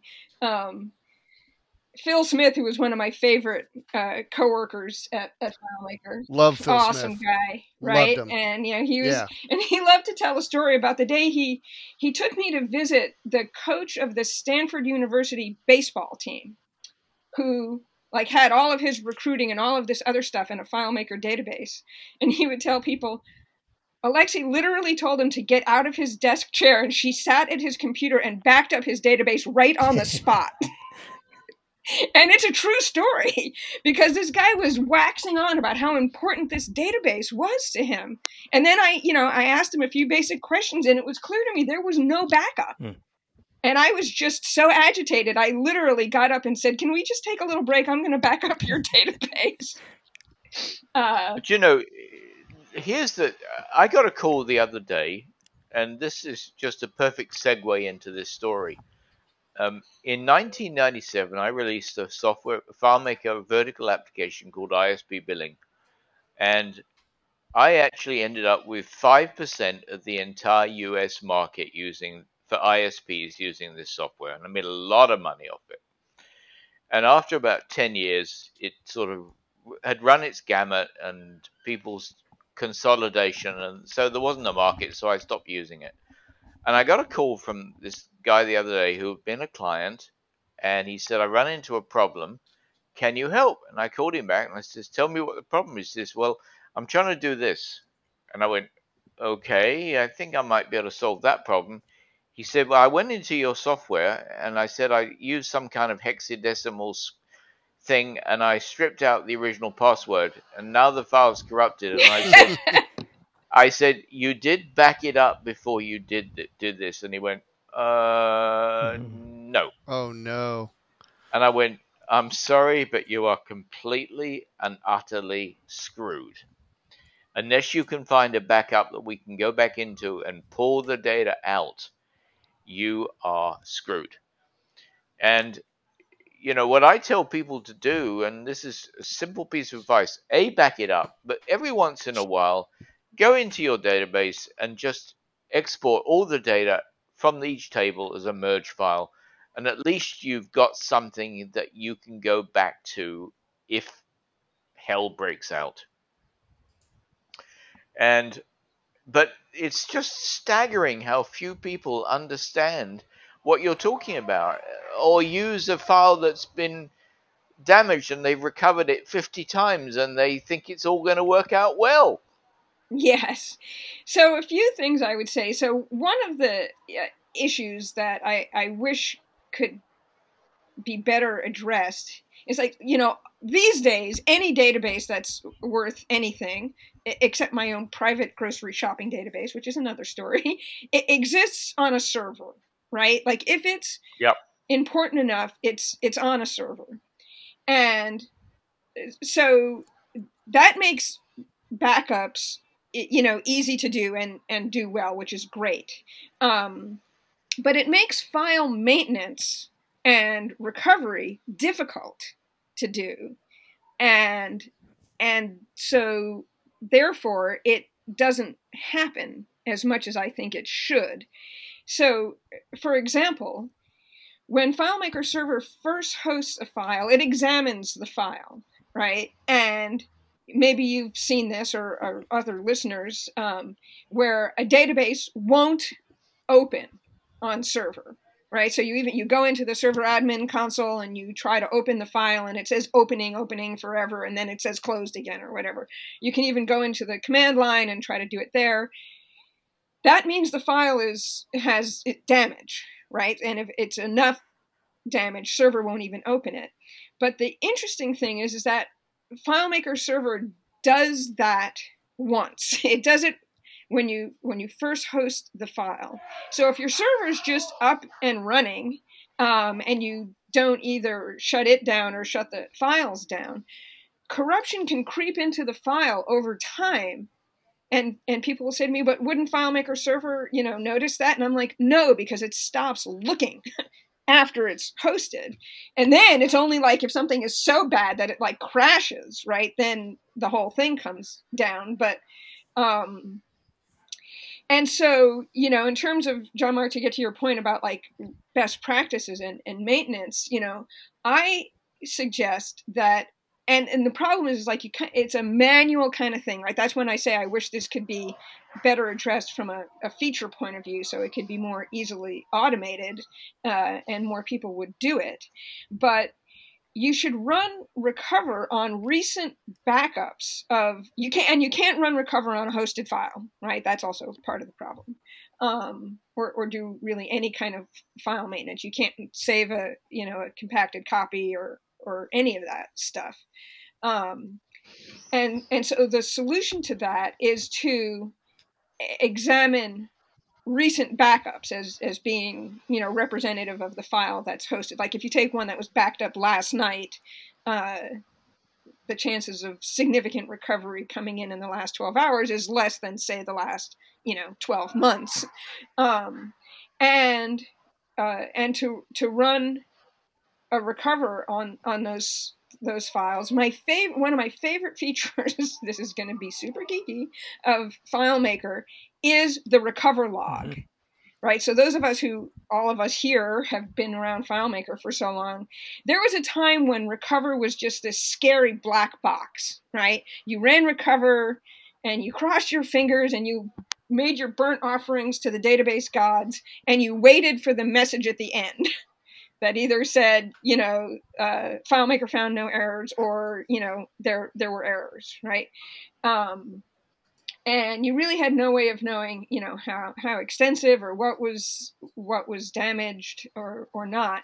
But, ever since, I want to say FileMaker 9, maybe it was 10, 9, I think, there has been a recover log.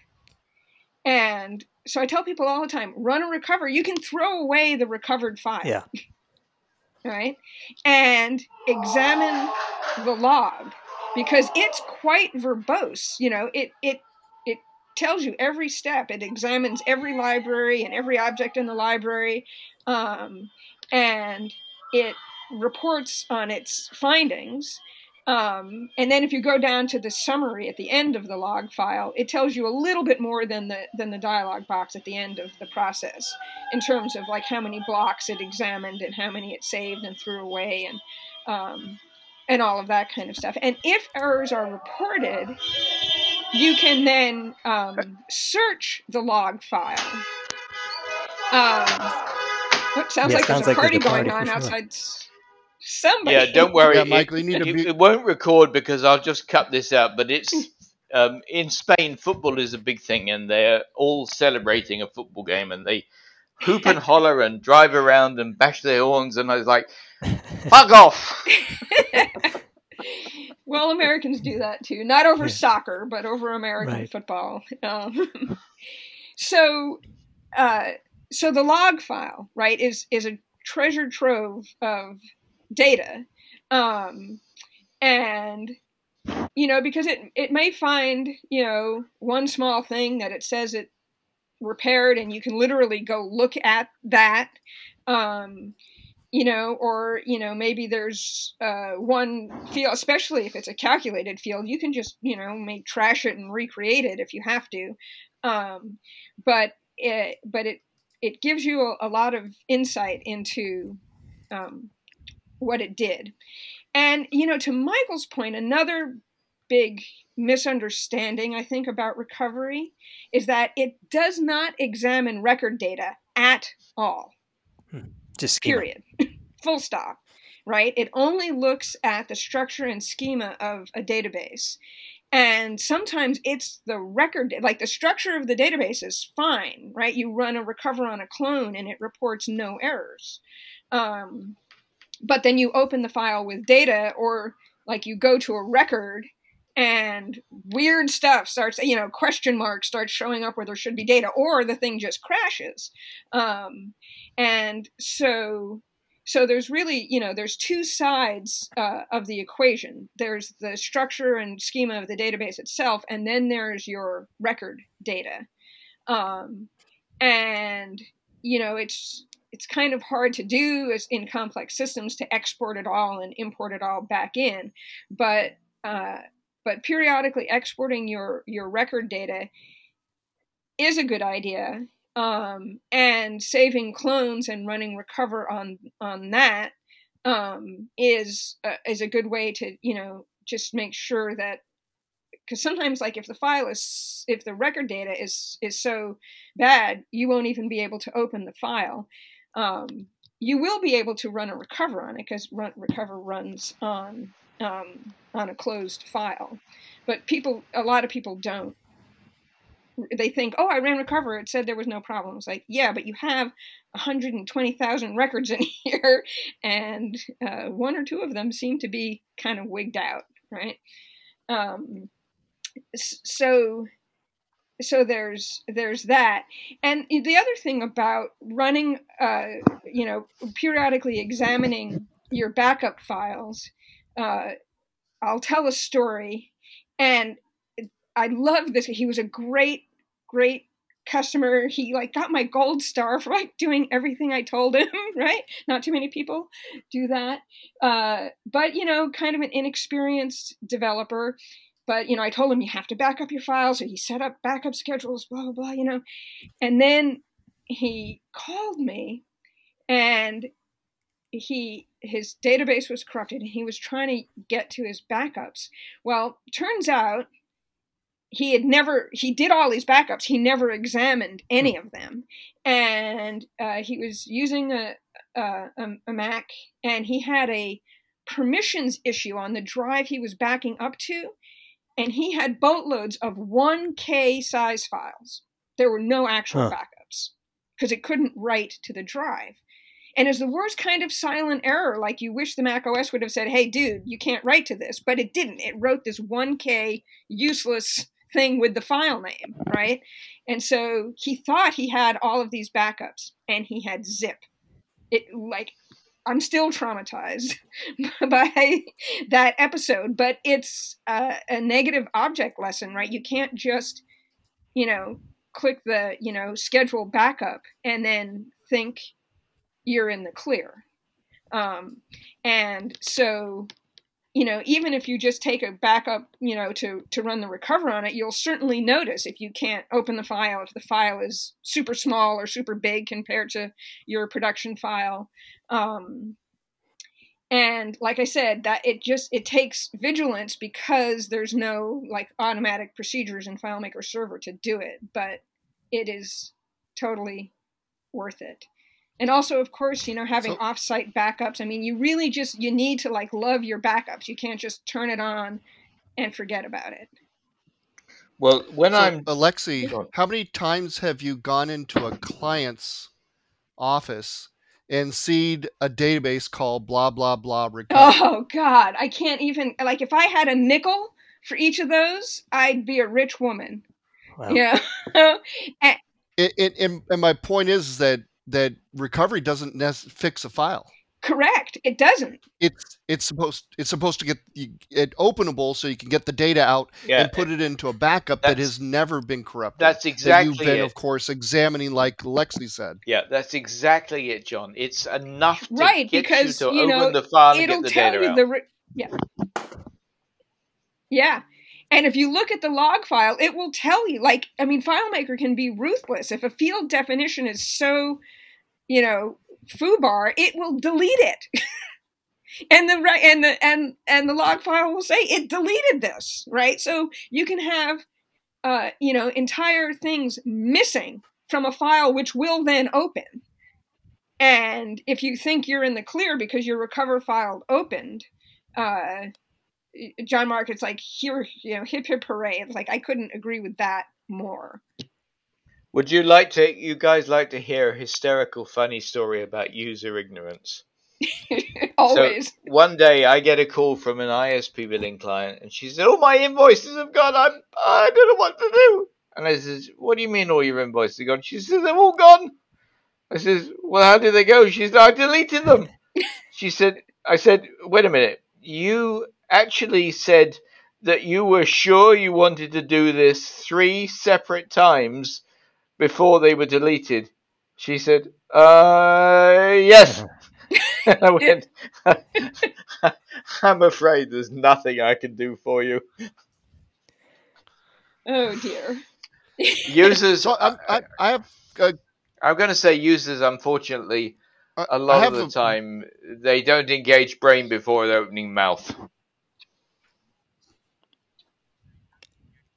Go ahead, John. So Alexei, when you do this periodic recovery on a backup and then open up the recovery log and take a look at it, what do you look for? Because I've just recovered a brand new template that I created in FileMaker 19. Hello? Yeah, hello. I think Michael's gone. No, I'm here. Hold on for a second. We're going to stall here for a second. Michael. I'm here. Why you keep saying hello? Michael, I did hear you drop out a little during the last thing you were just saying, but you seem to be back now, so. Okay, I'm back, and if necessary, I'll re-record it, so don't worry about it. So let me start over on that one. Yep. Thanks, I appreciate the yup. So as you're doing all these recoveries periodically of your backups, and then opening up that recovery log, and you see a bunch of stuff in there, for instance, I just took and made a brand new template, a contact template from FileMaker 19, recovered it, and there's a bunch of stuff that says recovering field city, and then parentheses it says 3 next to it, and then it's recovering field type. 7, and there's all these what appear to be errors because most of them have zeros. How do you make sense? Can you give any kind of methods for approaching the recovery log to see if there's anything wrong? Yeah, so this can get tricky because the best thing to do is to literally just search for various words. And I should publish my list somewhere. I can send it to you. But, things like damaged, removed, error, there's a bunch of words where it says like, this was damaged, this was removed. Although I did this once on a client file and they had at least 100 fields that had the word error in the field name. And I was like, I'm going to kill you now. So that led me to like a list of reserved words that you should never use for field names if you ever want to recover the file and have any hope of understanding what happened. And because, most of the time it will list, like it does all of those things. It recovers the field, whether it needs recovering or not, right? Then the question is like, was there an error? And what you'll see is right underneath is you'll see like a little indented line that's referring to the line above it of what it did.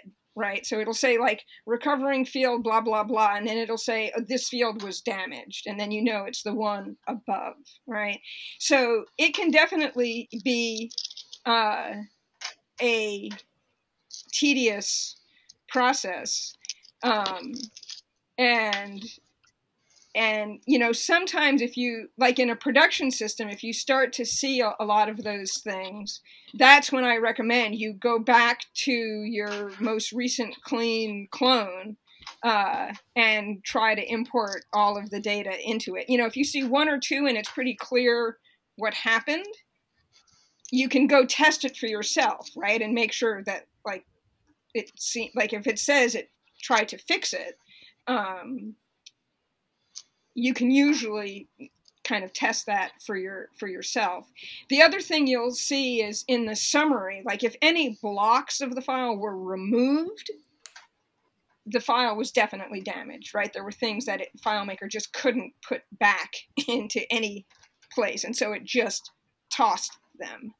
And at that point, using a recovered file is at your own risk. Absolutely. Right. I think Sorry. Yeah, it's. I was going to say, I think Mark. the biggest challenge for customers is to identify when and where their latest good clone of the schema and structure is.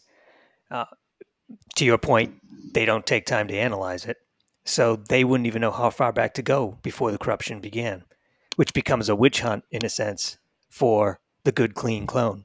And I think what most customers end up doing, at least the ones that are out of our direct control, they'll just live with it. They'll analyze the file. They'll say, okay, no blocks are removed. And, the choice is use the file at your own risk, to your point, or spend about a week, going through every single backup with the hopes of finding a recovered version that recovers correctly. And then, even then, run the risk that this corruption has been there since they inherited the file or since, 10 years ago.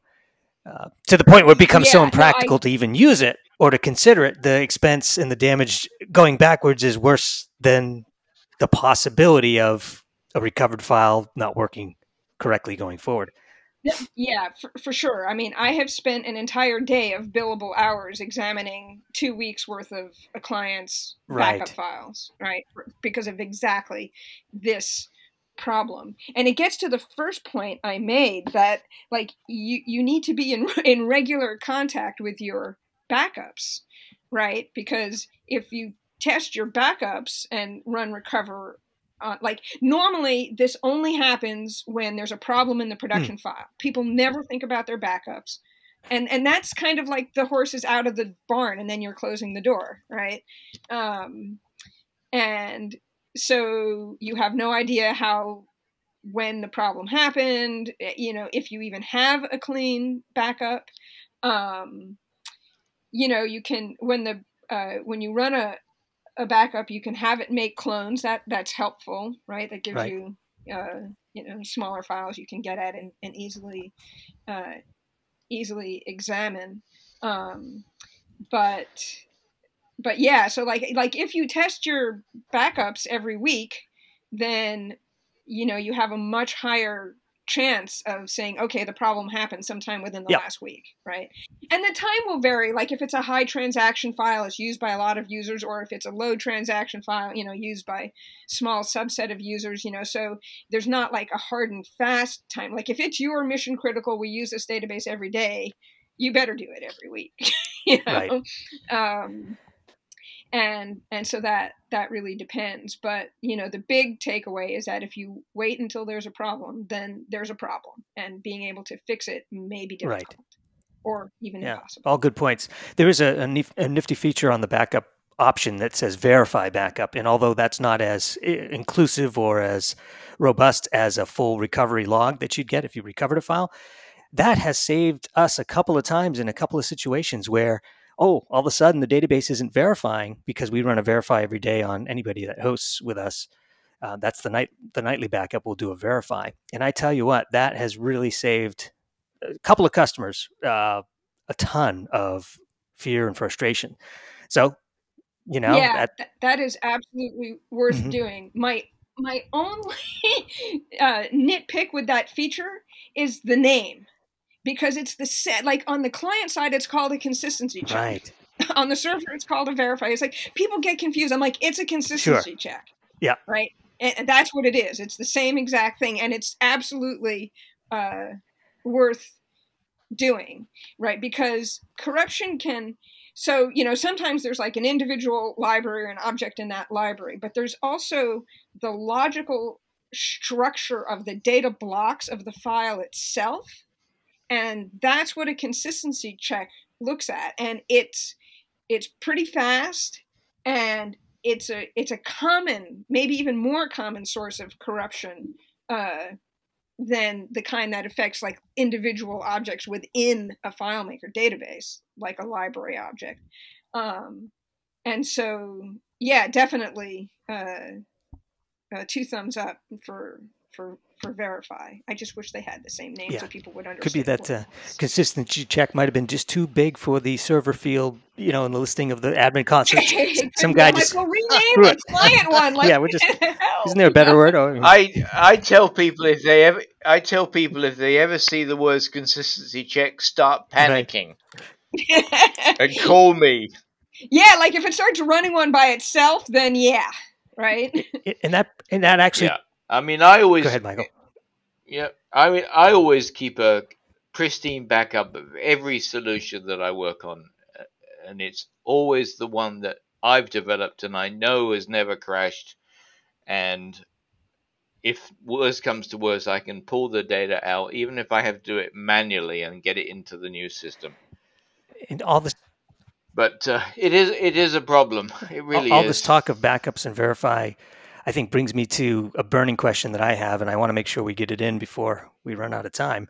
And that is, what are your thoughts, Alexi, on the latest versions of FileMaker, specifically version 19 or above, FileMaker Server in specifics?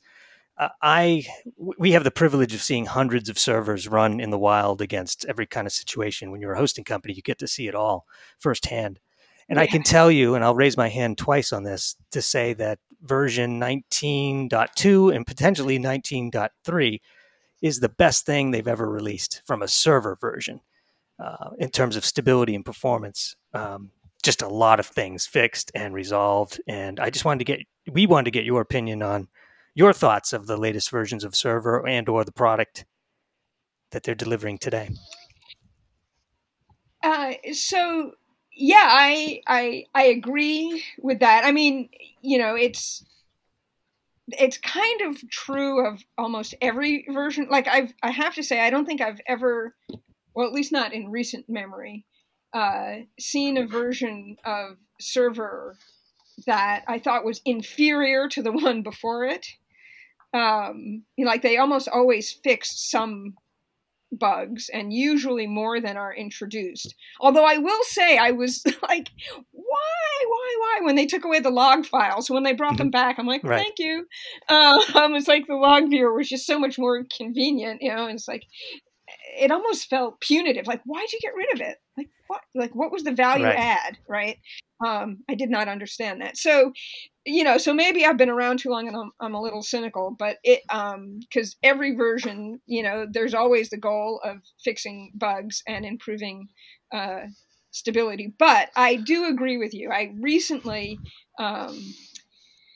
had a client, and actually they're on 18, I believe it is, but we were testing something. So I got their star power user, who I work most closely with, to install 19. And she was like, whoa, this is faster. Like same exact database, same network, same computer, same everything. Right.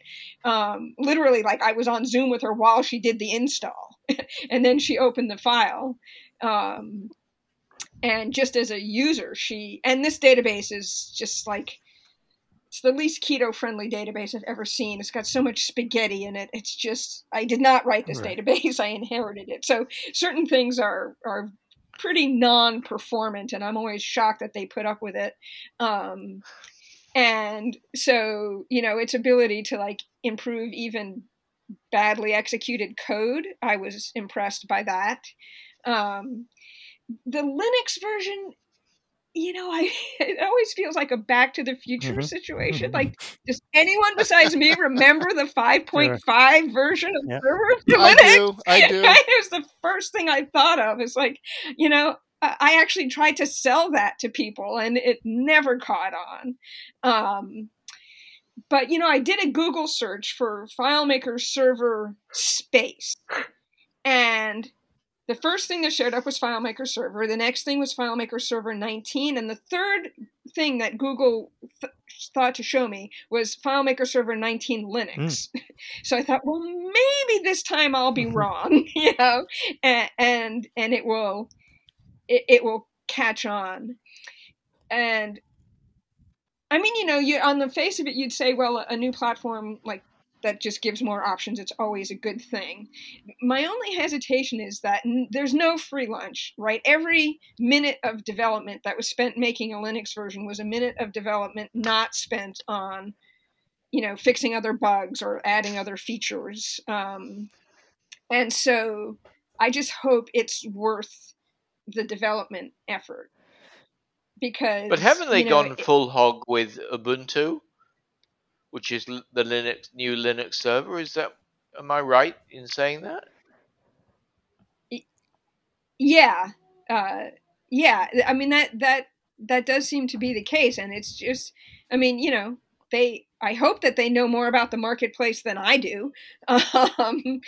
But, my long history with FileMaker /Claris and software world in general shows that that's not always the case. So I just don't know, how important it's going to be in terms of, expanding adoption, right? I think that would be the main reason. And I think, the recent history has shown that lots of other things seem to be more impactful in that area. Things like external authentication, encryption, other things that make FileMaker more IT credible have all had a big impact in adoption.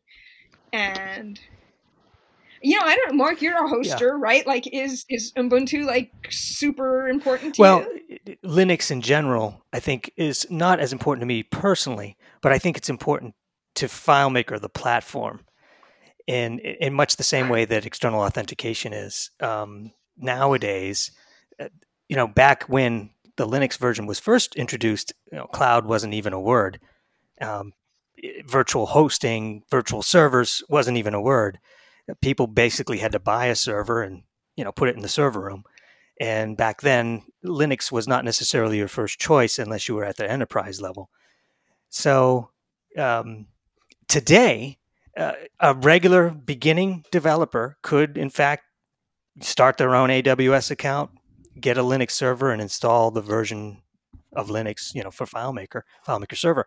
So it's a lot more approachable than maybe it was when it was first introduced. And yes, I actually believe I believe it's important to a smaller set of the market, but an important set of that market. And to call yourself a platform that plays well with enterprise, probably one of the things you need to check on the list of checks, bullets, is, do I have a Linux version that can run in containers, that can run in a public cloud like AWS or Azure or any of those? Because, quite frankly, companies have that as part of their minimum requirement. It must run in this platform because we can automate it. Containers allow you to automate it. So someone wants to be able to click a button, clone a server, click a button, and have it completely installed. Today on Windows, it's not really that easy to completely automate the procurement of a brand new FileMaker server. The installation of FileMaker, the software, gets in the way of that complete automation. So I think Linux addresses that issue. And I think the lessons they learned by making FileMaker Cloud gave them the confidence to say, we've got it figured out on our end. Let's just deliver this to the marketplace. Right. Potentially, I wasn't in on any of those conversations. And I hope you're right, because it would, expanding acceptance and the platform is good for everybody, and it would mean the development effort wasn't in vain. So, it's like, I think the FileMaker Server 5.5 may be just one of the best examples of all time of just being way out ahead of yourself. Right. The world just wasn't ready for it. Just do the math. Just subtract 5.5 from 19 and see how many versions it took to bring it back. If you ask a typical IT person and you say, well, if my emphasis is cloud first, which they've boldly said, cloud first, then their next thing would be, well, then you better darn well support Linux, because Linux, there's no such thing as a enterprise app that really runs on Microsoft Server as a web app. It's just, those two don't correlate. Web apps work on Linux. The web works on Linux. Microsoft operating systems have their place, and it's used in enterprise for all kinds of things. But when it comes to the web, Linux is where it's at. So I think that's where their cloud first means Linux. So we've got to do it. Yeah. Now, Rick Kalman, I think when he was first asked that question, hey, will there ever be a Linux version for us regular people and not just FileMaker Cloud? He basically was elusive on that. He didn't necessarily want to answer it. And at the time, it sounded like they weren't going to even go there, So some philosophy changed along the way to say, yeah, what's good for us is good for you. So here it is. So. Well, that's like when Chris Krim used to tell people they didn't want scripture. Right. Oh, yes. I remember those conversations. Not only are we not doing them, you don't want them. Yeah. It was too much rope to hang yourself, and he wasn't going to go there. Right. Yeah. He was forced into making those script triggers, and we're so happy that we have them now. Right. Well, yeah. To look how long it took them to come out. I mean, do you remember in tech support, Alexi, when it was 4.0, I think, was coming out, or had just come out, and then they said, hey, what kind of script triggers would you want? And then FileMaker 10 is when they came out? I mean, it took, a decade. Exactly. Yeah, but and how the funniest long part was being told we didn't want them first. First it's like, you don't want them, then it's like, we can't do that, then it's like, oh, here it is. But so much of that and one stuff little side note about the to, Linux version, I believe they... Sorry, it must have been a delay there, Michael. I was just going to say, speaking of Linux, I lost my train of thought. Go ahead, Michael. Continue what you're saying. Well, I was going to say that how long did it take FileMaker to allow us to insert a field into an existing tab order? It had to have been 15 years. Yeah. And how difficult was that? I mean, you'd think it was like brain dead. Yeah, let's do that. And so, look, we're always going to be frustrated with the way that things that we as developers deem essential are not in FileMaker's emergency stuff. And there's never going to be a point where they will agree with us that what we want as developers doing most of the work for all their clients is more important than what they're doing. But all credit to FileMaker, to Claris. They do an amazing job of providing an amazing product. It doesn't always work out the way we want it to. I still think that add-ons have got a lot of potential, but I'm completely unimpressed with the way they are now. But I can see that 3 to 5 years down the line, it'll be different. So you got to start somewhere. So I think that brings us to some of our final questions here. And Alexi, we spent a lot of time talking about all the way through Claris, but you've left Claris and now you're doing your own thing. And I would love to hear, are you working strictly as a solopreneur? Are you working with other partners? What's a day in the life for Alexi these days? Yeah, so I do my own thing, but I also am working with Beeswax, which is a FileMaker Claris partner. Doing some technical project management, which I did a bunch of for iSolutions when I first left FileMaker. But mostly I'm doing development these days and really kind of enjoying that. Although I enjoy the technical project management when it comes up. And, on some projects, I really inevitably end up doing both, which is to say a lot of client communication and needs analysis and requirements development and even project estimating and all of the stuff that some developers don't like to touch at all. But I really enjoy working closely with clients. Like I said earlier, that was like the one slight misgiving I kind of had about my job at FileMaker was, I would fly in, with my Superwoman cape and give them a great demo and tell them how to fix their problem, and then I'd fly away, right? And now I get... Oh, Alexi, Wonder Woman doesn't have a cape. Oh, you're right. Okay. Supergirl. She didn't say Wonder Woman, John. She said Superwoman. So she did. You're right. No, I'm my bad. Yeah. Pay attention, Osborne. It's always good to be up on your superheroes. Right.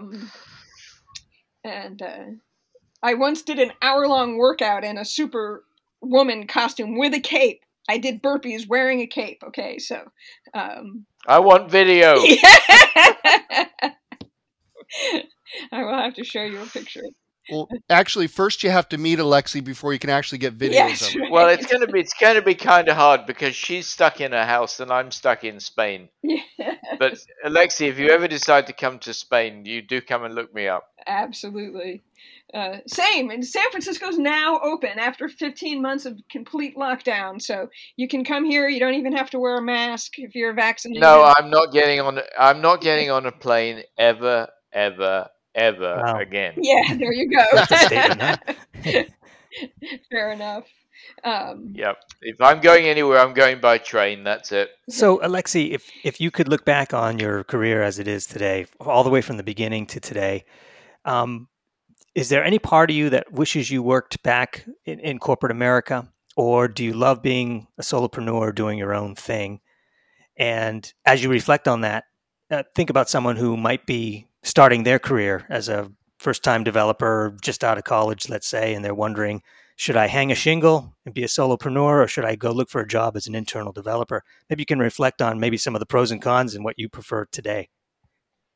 Yeah, that's interesting. At this point in my career, now that I'm as old as dirt, I would be very, very picky about, I wouldn't rule it out, but I'd be very, very, very picky about taking any job in corporate America.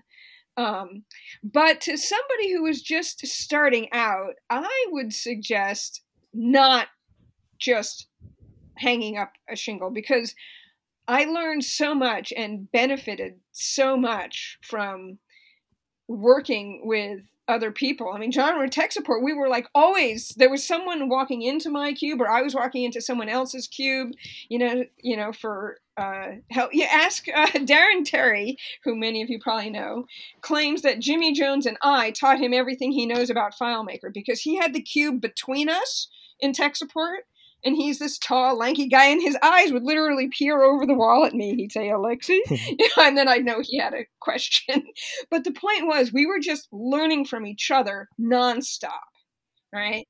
You could walk into Steve Karash's cube and just like talk to him about a calculation. His eyes would roll up into his head. He'd take a piece of scratch paper and he'd write out the formula for you and just hand it to you, right?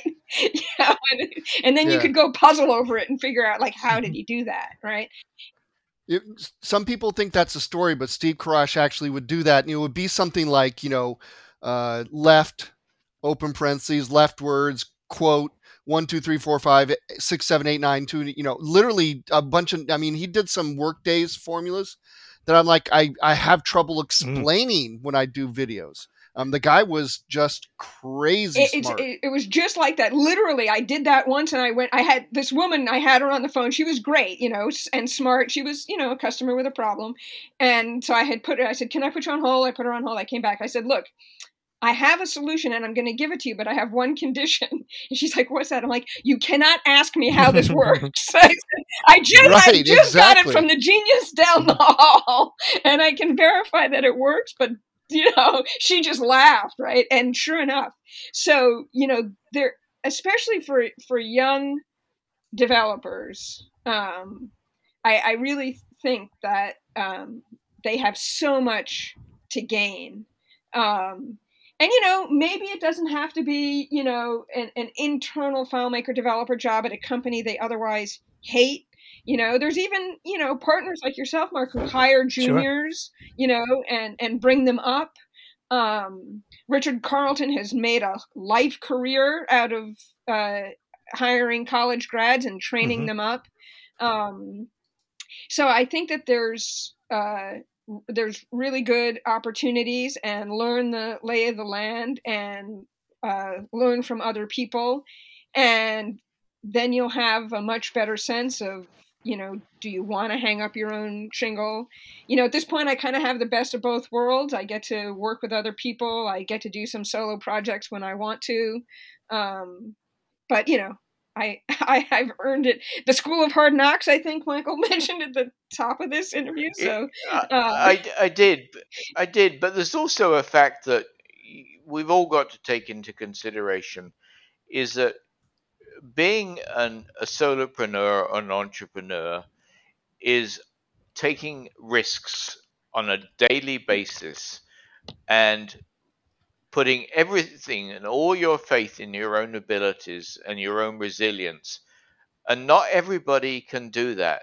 It's a lot of people just can't take the pressure that you have to be able to take to run your own business.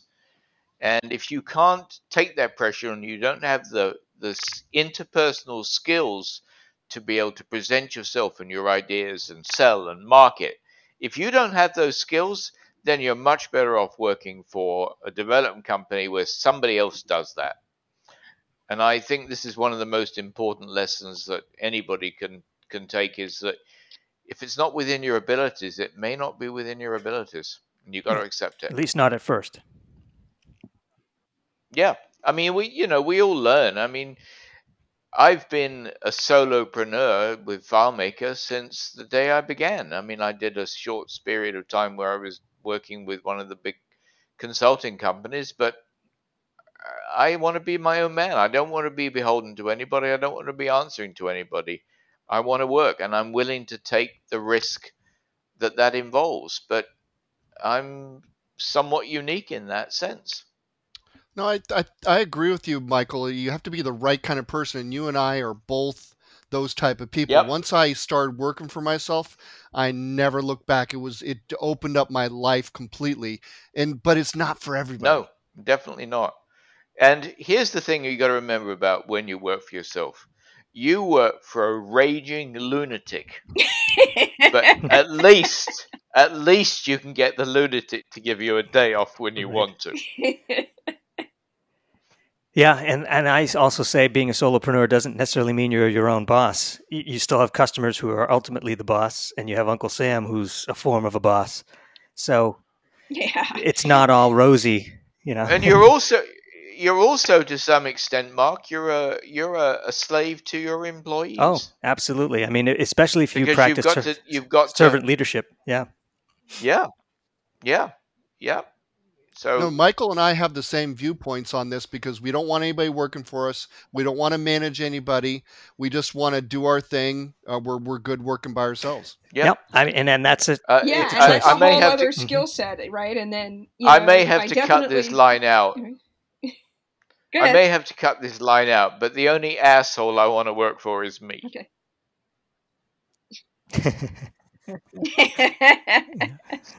So true.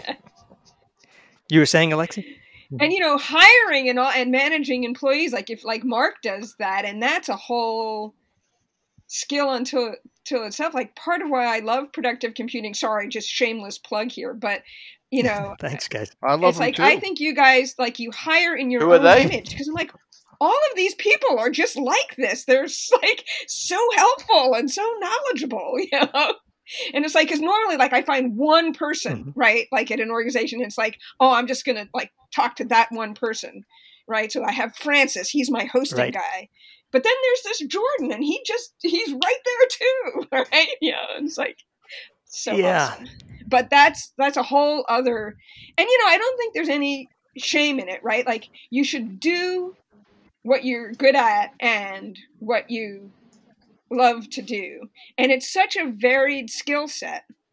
Like, I love the project management. I love the client interaction, which a bunch of developers don't. I love the development. I do not love marketing. And I just know that about myself. I'm old enough now. It's like, okay, that's not the thing I love, right? I don't wake up in the morning saying, oh, I want to start a marketing project. I wake up in the morning thinking about the database problem I was trying to solve the night before when I fell asleep on the keyboard of my laptop. Yeah. Right. Yeah. That's right. And in business, all the hats have to be worn by somebody, not necessarily you, but by somebody in order to have, the full business. So, yeah. Oh, yeah, for sure. I mean, between you and Keith, Mark, I mean, I'm sure that there are areas that Keith does stuff that he's better at than you. And that's part of delegating, responsibilities. And it's also hard for many of us to trust other people to do those things. Trust comes into it in a huge factor. That's why it's difficult to find a partner in business and in life, because you've got to trust that person implicitly. Right. And generally speaking, partnerships in business don't always work. When they work and they work well, it's magic. But when they don't work, which is most of the time, it's a really difficult situation. So you either you're on your own, and then you hope to trust everybody and find some key employee that can bridge the gap. But there are more days than not that I say, thank God for Keith, because we wouldn't have the business we have without him.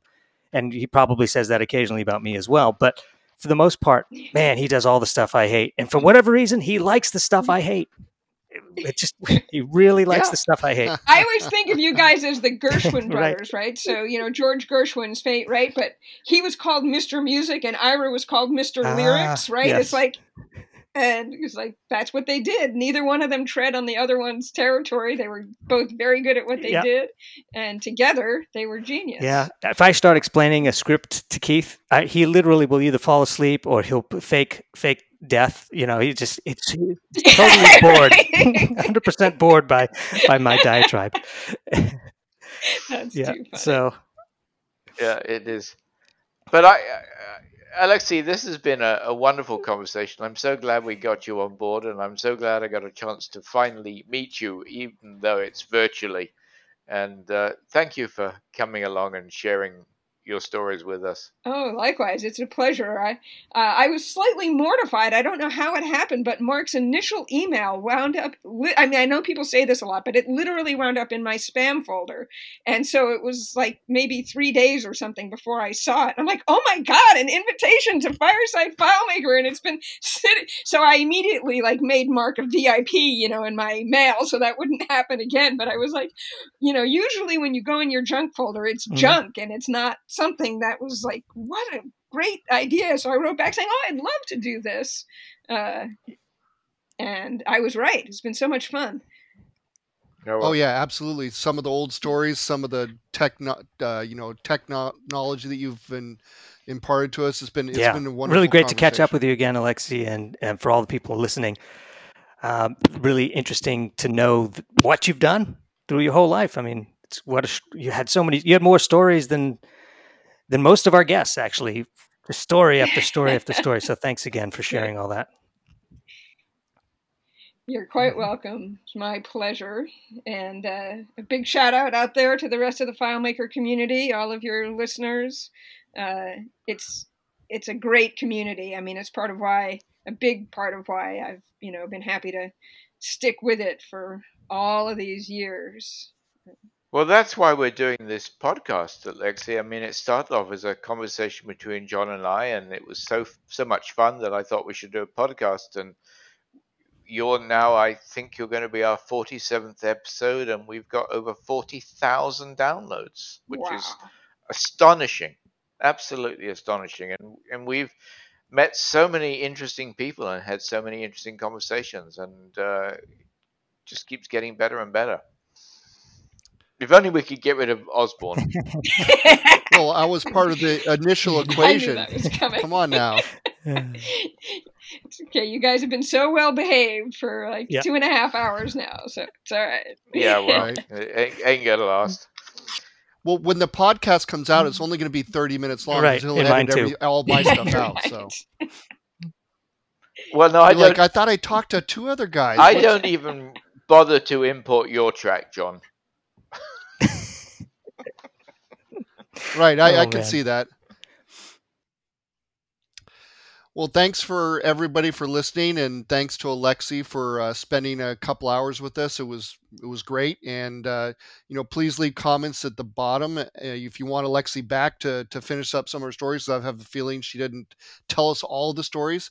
Then let us know if you liked Alexi, as I'm sure you will.